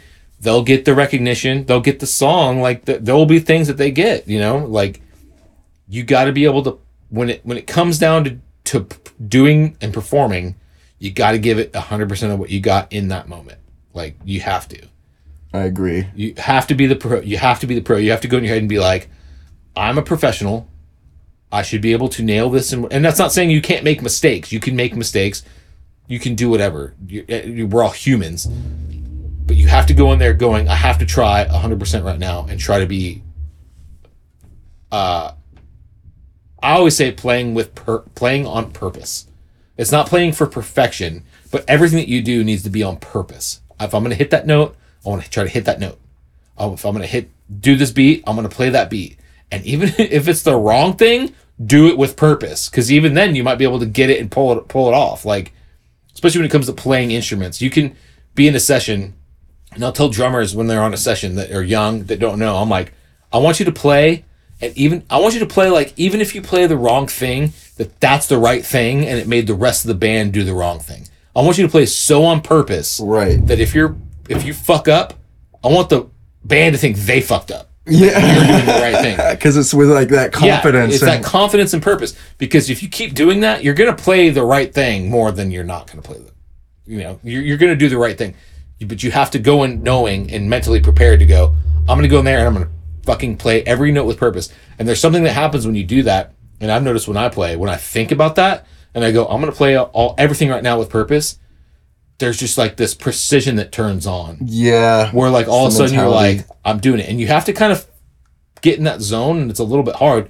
But if you can do that, I think that separates a lot of people from just getting in there and being all willy-nilly and jamming or whatever. And like, there's a time and a place for that. But like, being a professional musician and doing things like that and playing on purpose is key. It reminds me of another really good quote that I'll never forget, and that is like the difference between an amateur and a professional.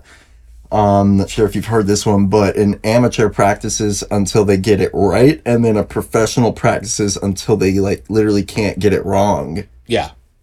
Yeah. You know, and like that's something that you don't find as much these days because people are just, I don't know, man. Like, you just don't find it as much these days. Because like people are like, oh, if that's good enough, then it's good enough. Versus like back in our day, we used to practice. This is such an old man thing, but I really do think like what you're saying is I think the instant gratification that kids have grown up with, that we didn't grow up with, is like, I think it's harder for kids to put in some time into, say, focusing on an instrument or something.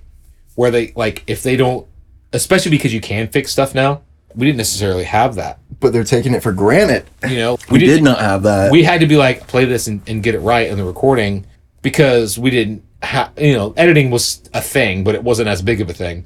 And now it's like, oh, if I can just play this on the keyboard, and if I fucking note it, I can just drag the note. Yeah, on like the MIDI or whatever. So why would I practice? I know, that's what they think. That's the thing. And so like, that's why I'm such a, come to the studio, you want to play piano, let's play the piano. Like, you want to play drums, let's play the real drums. Let's play bass. Like, you got to play these instruments that you can't, I can still fix stuff, but like, you got to be good at it. Like, be good at what you're doing. And if you want to make stuff in the computer after, that's fine, but you got to know what you're doing beforehand. Otherwise, you're just doing Excel. Like, if you're just making MIDI mapping and writing out your key parts and stuff like that, to me, I'm like, that's just Excel spreadsheet, dude. Like, you might as well. Yeah. Would you make this beat in Microsoft Paint? Exactly. Nice, dude. Yeah. Oh my god. I want to be able to include some of direct audio from Acid Hawks. I've been wanting to get more into that, where we say like the first time we mention your band, find like a reasonable spot to like splice in these tracks. Yeah. And if you could just like maybe send me like Do you want like just some audio file? Like if you could, like email, like literally whatever like you would prefer to have like, played out. Yeah. And stuff like that, and even some grim stuff, like really whatever, Goodnight Moon stuff. When we talk about that, I have like, all of it. Literally send it, dude. Like that's like when I was doing the an episode with the band and everything, like oh no, I was doing an episode with an old drummer from my old band, This Is Home, and just bringing in all that shit, and it was just so nostalgic and everything, like.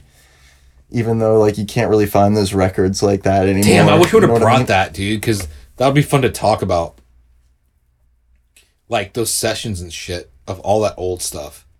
Oh, I know, like, where you, like, can play it. Yeah. And then talk about it. Yeah. Well, I mean, we can bring up some Acid Hawk shit. Well, dude, Acid Hawk obviously is really fresh because I've engineered and mixed and mastered all the Acid Hawk stuff. Well, good. I mean, what would you prefer if we were even just able to do one really quick? Like, what would you... I have songs on my phone right now. Like, I could give you a file right now. Like, airdrop something? Yeah. Like, would you want to hear it right now? We can play it out through these speakers, and then I will integrate the real direct audio... On top, over it? I would, delete where it was like that, and it'd be the direct audio, and then it's... So, do you want me to give you a song that we haven't even released yet that we're going to release? I mean, hell yeah, dude. Yeah. And we'll just do like a little verse-chorus thing of it? Yeah. Well, or whatever, the whole song. I don't care. Yeah. Do you want to wave? Or... It's whatever. What are you using? Like, waves are always better. I'll give you a wave, so this is... Yeah. I see you dressed in black and yellow. I see you dancing with that fellow. I hear you listening to metal. Let go, maybe a little too early. I really left in quite a hurry. I can't remember, it's all blurry. I never should have let you go. Now I'm second guessing. Don't remember what I left you for. Never learned my lesson. Never been to my shows before. Now you're out here dancing. Don't remember what I left you for. Never learned my lesson. Let me get one more chance and you can bet me. But it'll get a little heavy. Just let me know when you're ready. I want something a little familiar, and not just you a little bitter. I'll play your favorite metal song. I never should have let you go. Now I'm second guessing. Don't remember what I left you for. Never learned my lesson.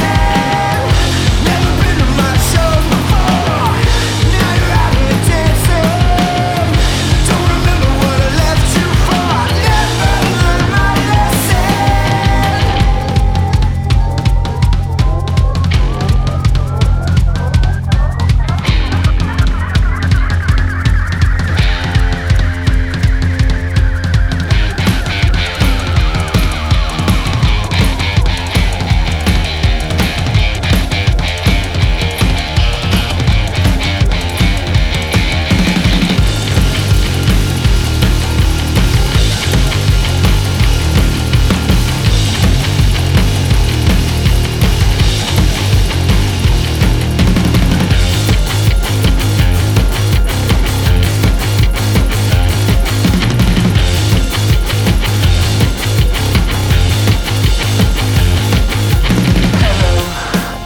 I see you dressed in black and yellow. Okay, so, like, this is really cool because it actually reminds me of, like, that Death from Above feel. Yeah. And that it actually still, like, the real drums thing is, like, everything. Yeah. Because all those fills and everything, that'd be, like, so fucking hard to, like, sit there and program that out. And I would never, because obviously I play it. Like, I would, like, to me, that sounds like torture.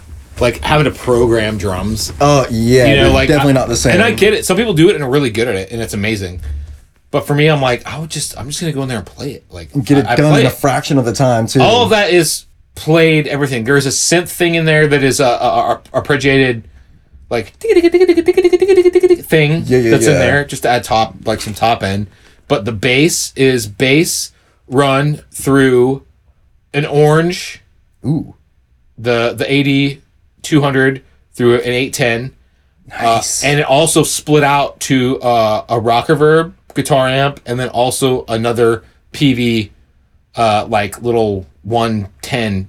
What? amp. So that's how you kind of got that guitar tonality. So live we do like he has a splitter. Scott plays a splitter that where he can turn off every amp, like well not turn off, but like cut the signal from. Yeah, like with literally a foot switch. Yeah, so he can. So everything's split 3 ways. So he can actually turn off each amp, and so he'll kill for certain parts. It'll just be bass or whatever, and then he'll bring back in the guitars.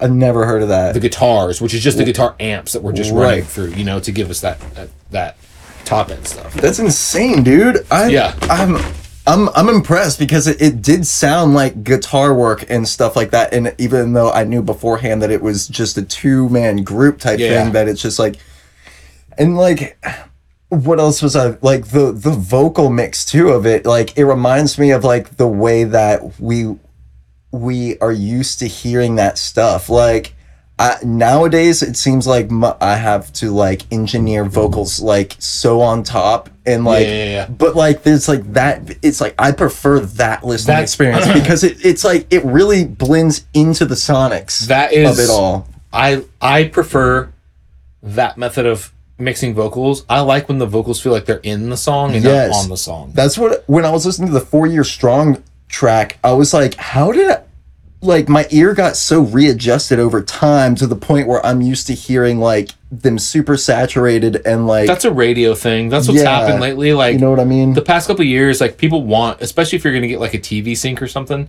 they want that vocal on top because they want the vocal to be the main thing.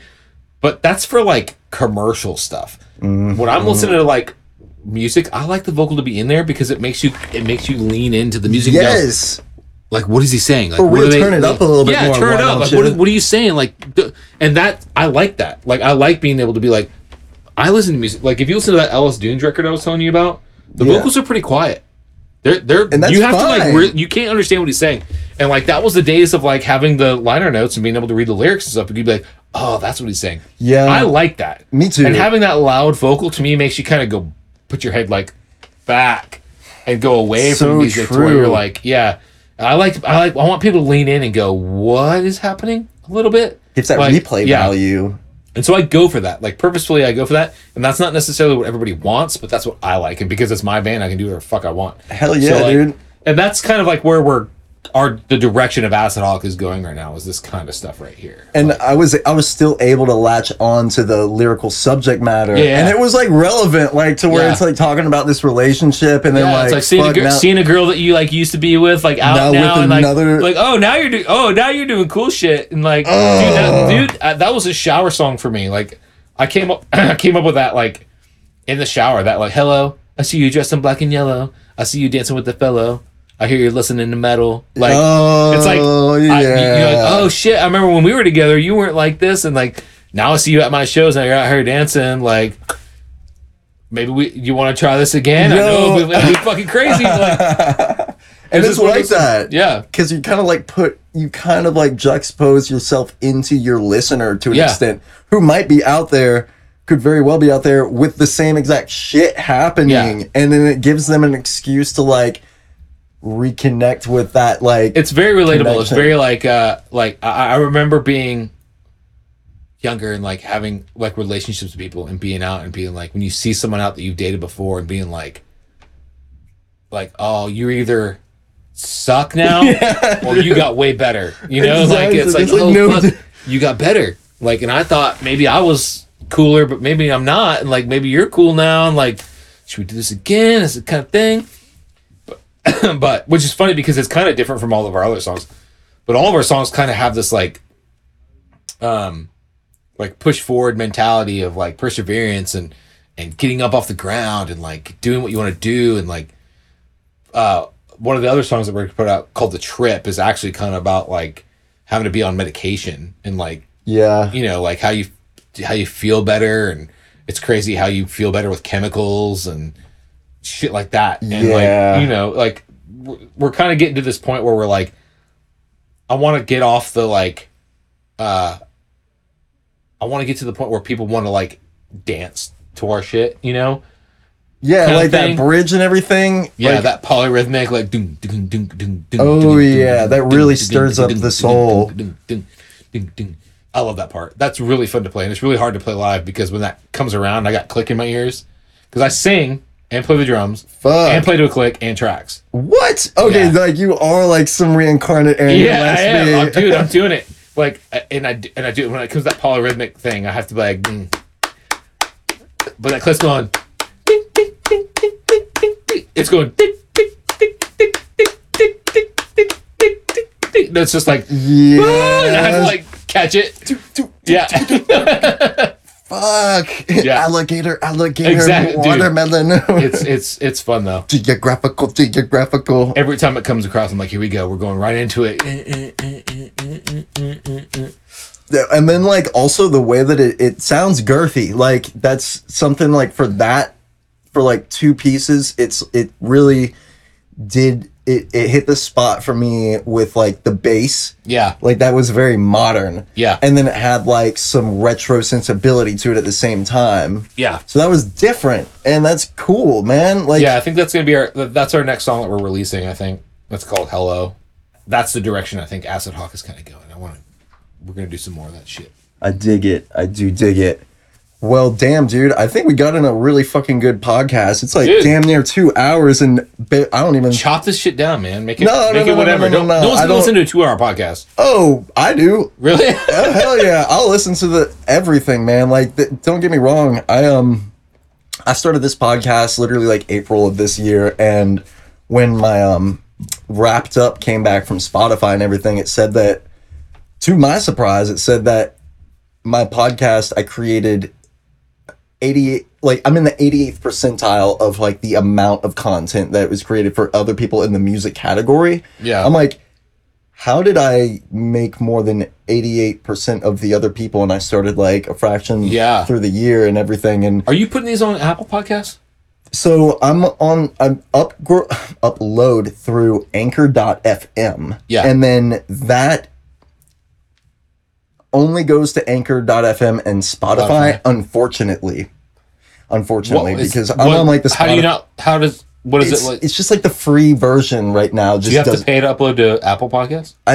either that, which I haven't like completely looked into yet because I'm just such a Spotify head, to the point where it's like it's probably an upgrade thing that I should go ahead Yeah. and do because believe me, I have Apple Music as well. Yeah. And I'm not racist towards any streaming platforms. It's by just any what I means. use. I use the Apple Podcast app because I don't have Spotify, and I do Apple Music. So Yeah, no, I get it. Believe me, that's like a 2023 thing. how much? right How now. much is it? Do you know? Do you know if it's an upgrade?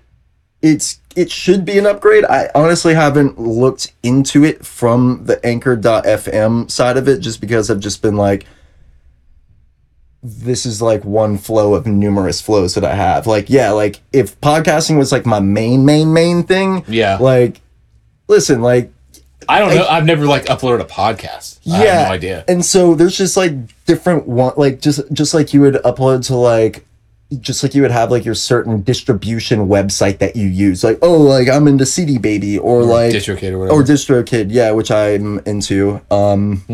You know, it's like That's what I use, that. is DistroKid. Yeah, it's good. I like DistroKid a whole lot actually, and it's one of those things that come the new year, I'm gonna be like doubling down on all that stuff, and because I've realized more and more, like a lot of people seriously like with like just having an iPhone, like Apple Music is what makes sense. It's like Yeah. I don't. Everybody uses Spotify. I've just never gotten it out of spite. I was the same. I was the same.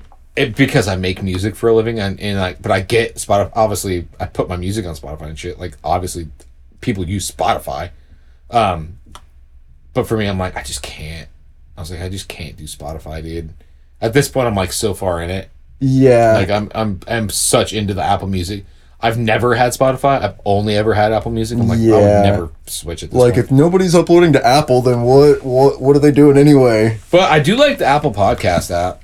Yeah, and I have that. Believe me, I do. And I fucks with their algorithms. But yeah, basically, I think that this was like the proper preempt that I needed to get.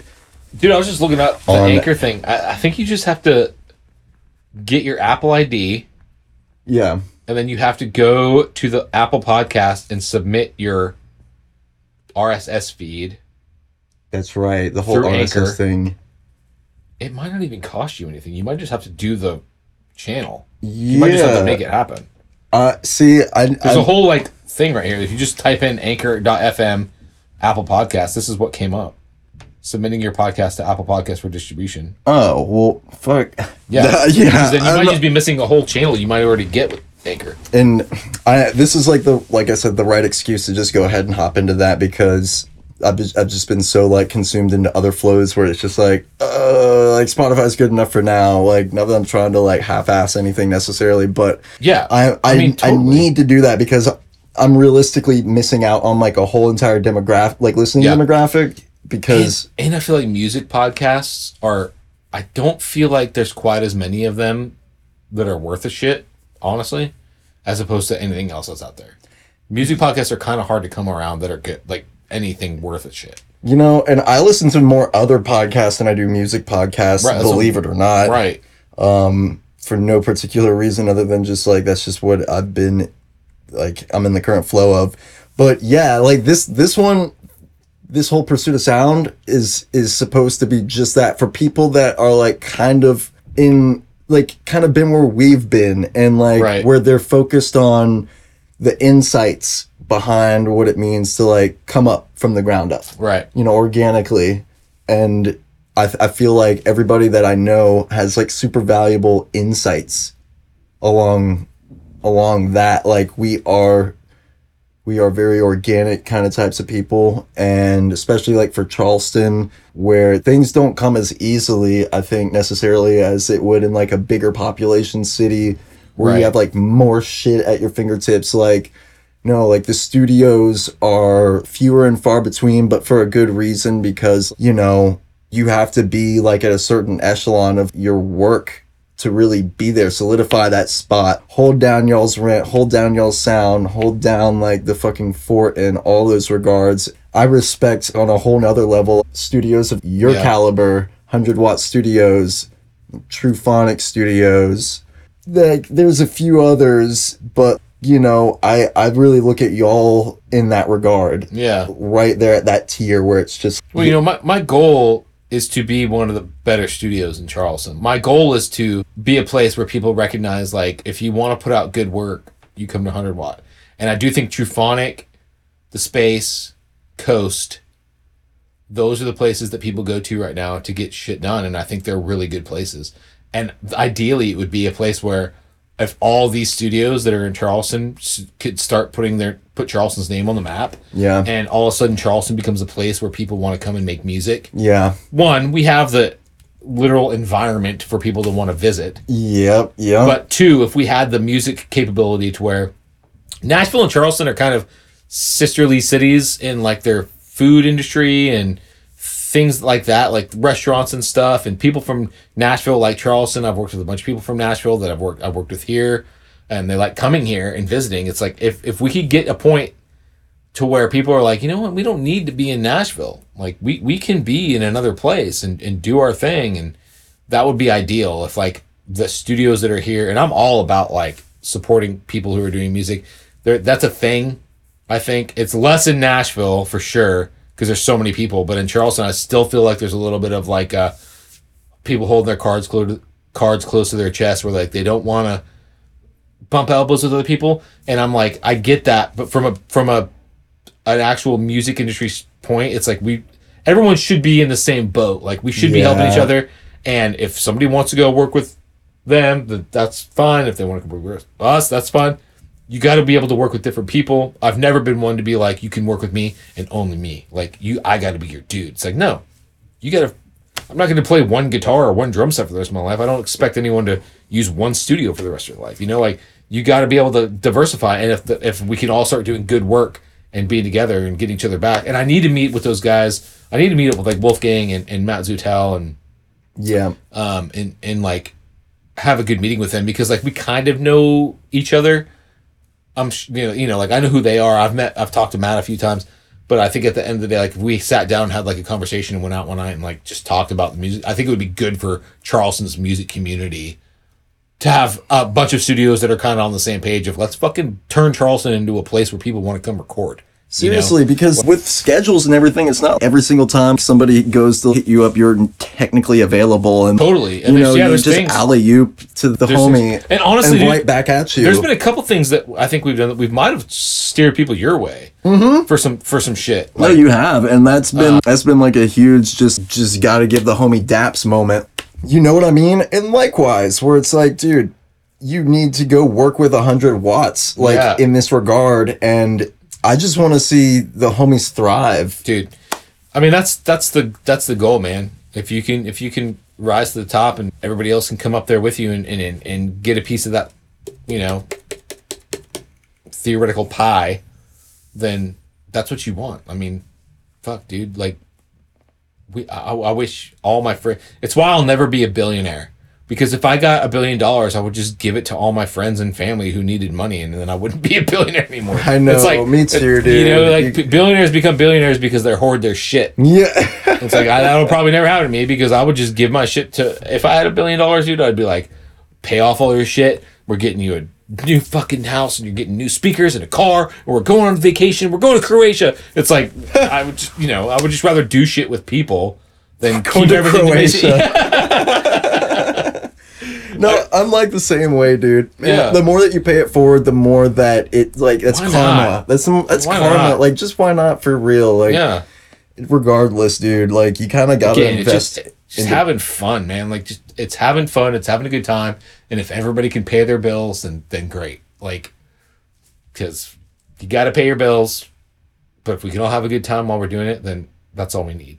Exactly, We don't need any dude. more than I don't need really anything outside of where I'm at, and anything that is be above that is just nice. Right. You know what I mean? Right. Like, it's just that much more incentive and gratification, and so I think that's like a good note to leave it on, dude. Support your Oh, yeah. scene, support your fellow peeps in general. Like, music is such a collaborative experience, and that's one of the things I think is just super important to the scene, is just having a lot of camaraderie with your fellow music homies. And you know, you can't these days just be, you know, being like a complete and utter like 100% introvert won't necessarily get you far. You kind of have to be the best of both worlds, like, to a certain You have extent. to jump.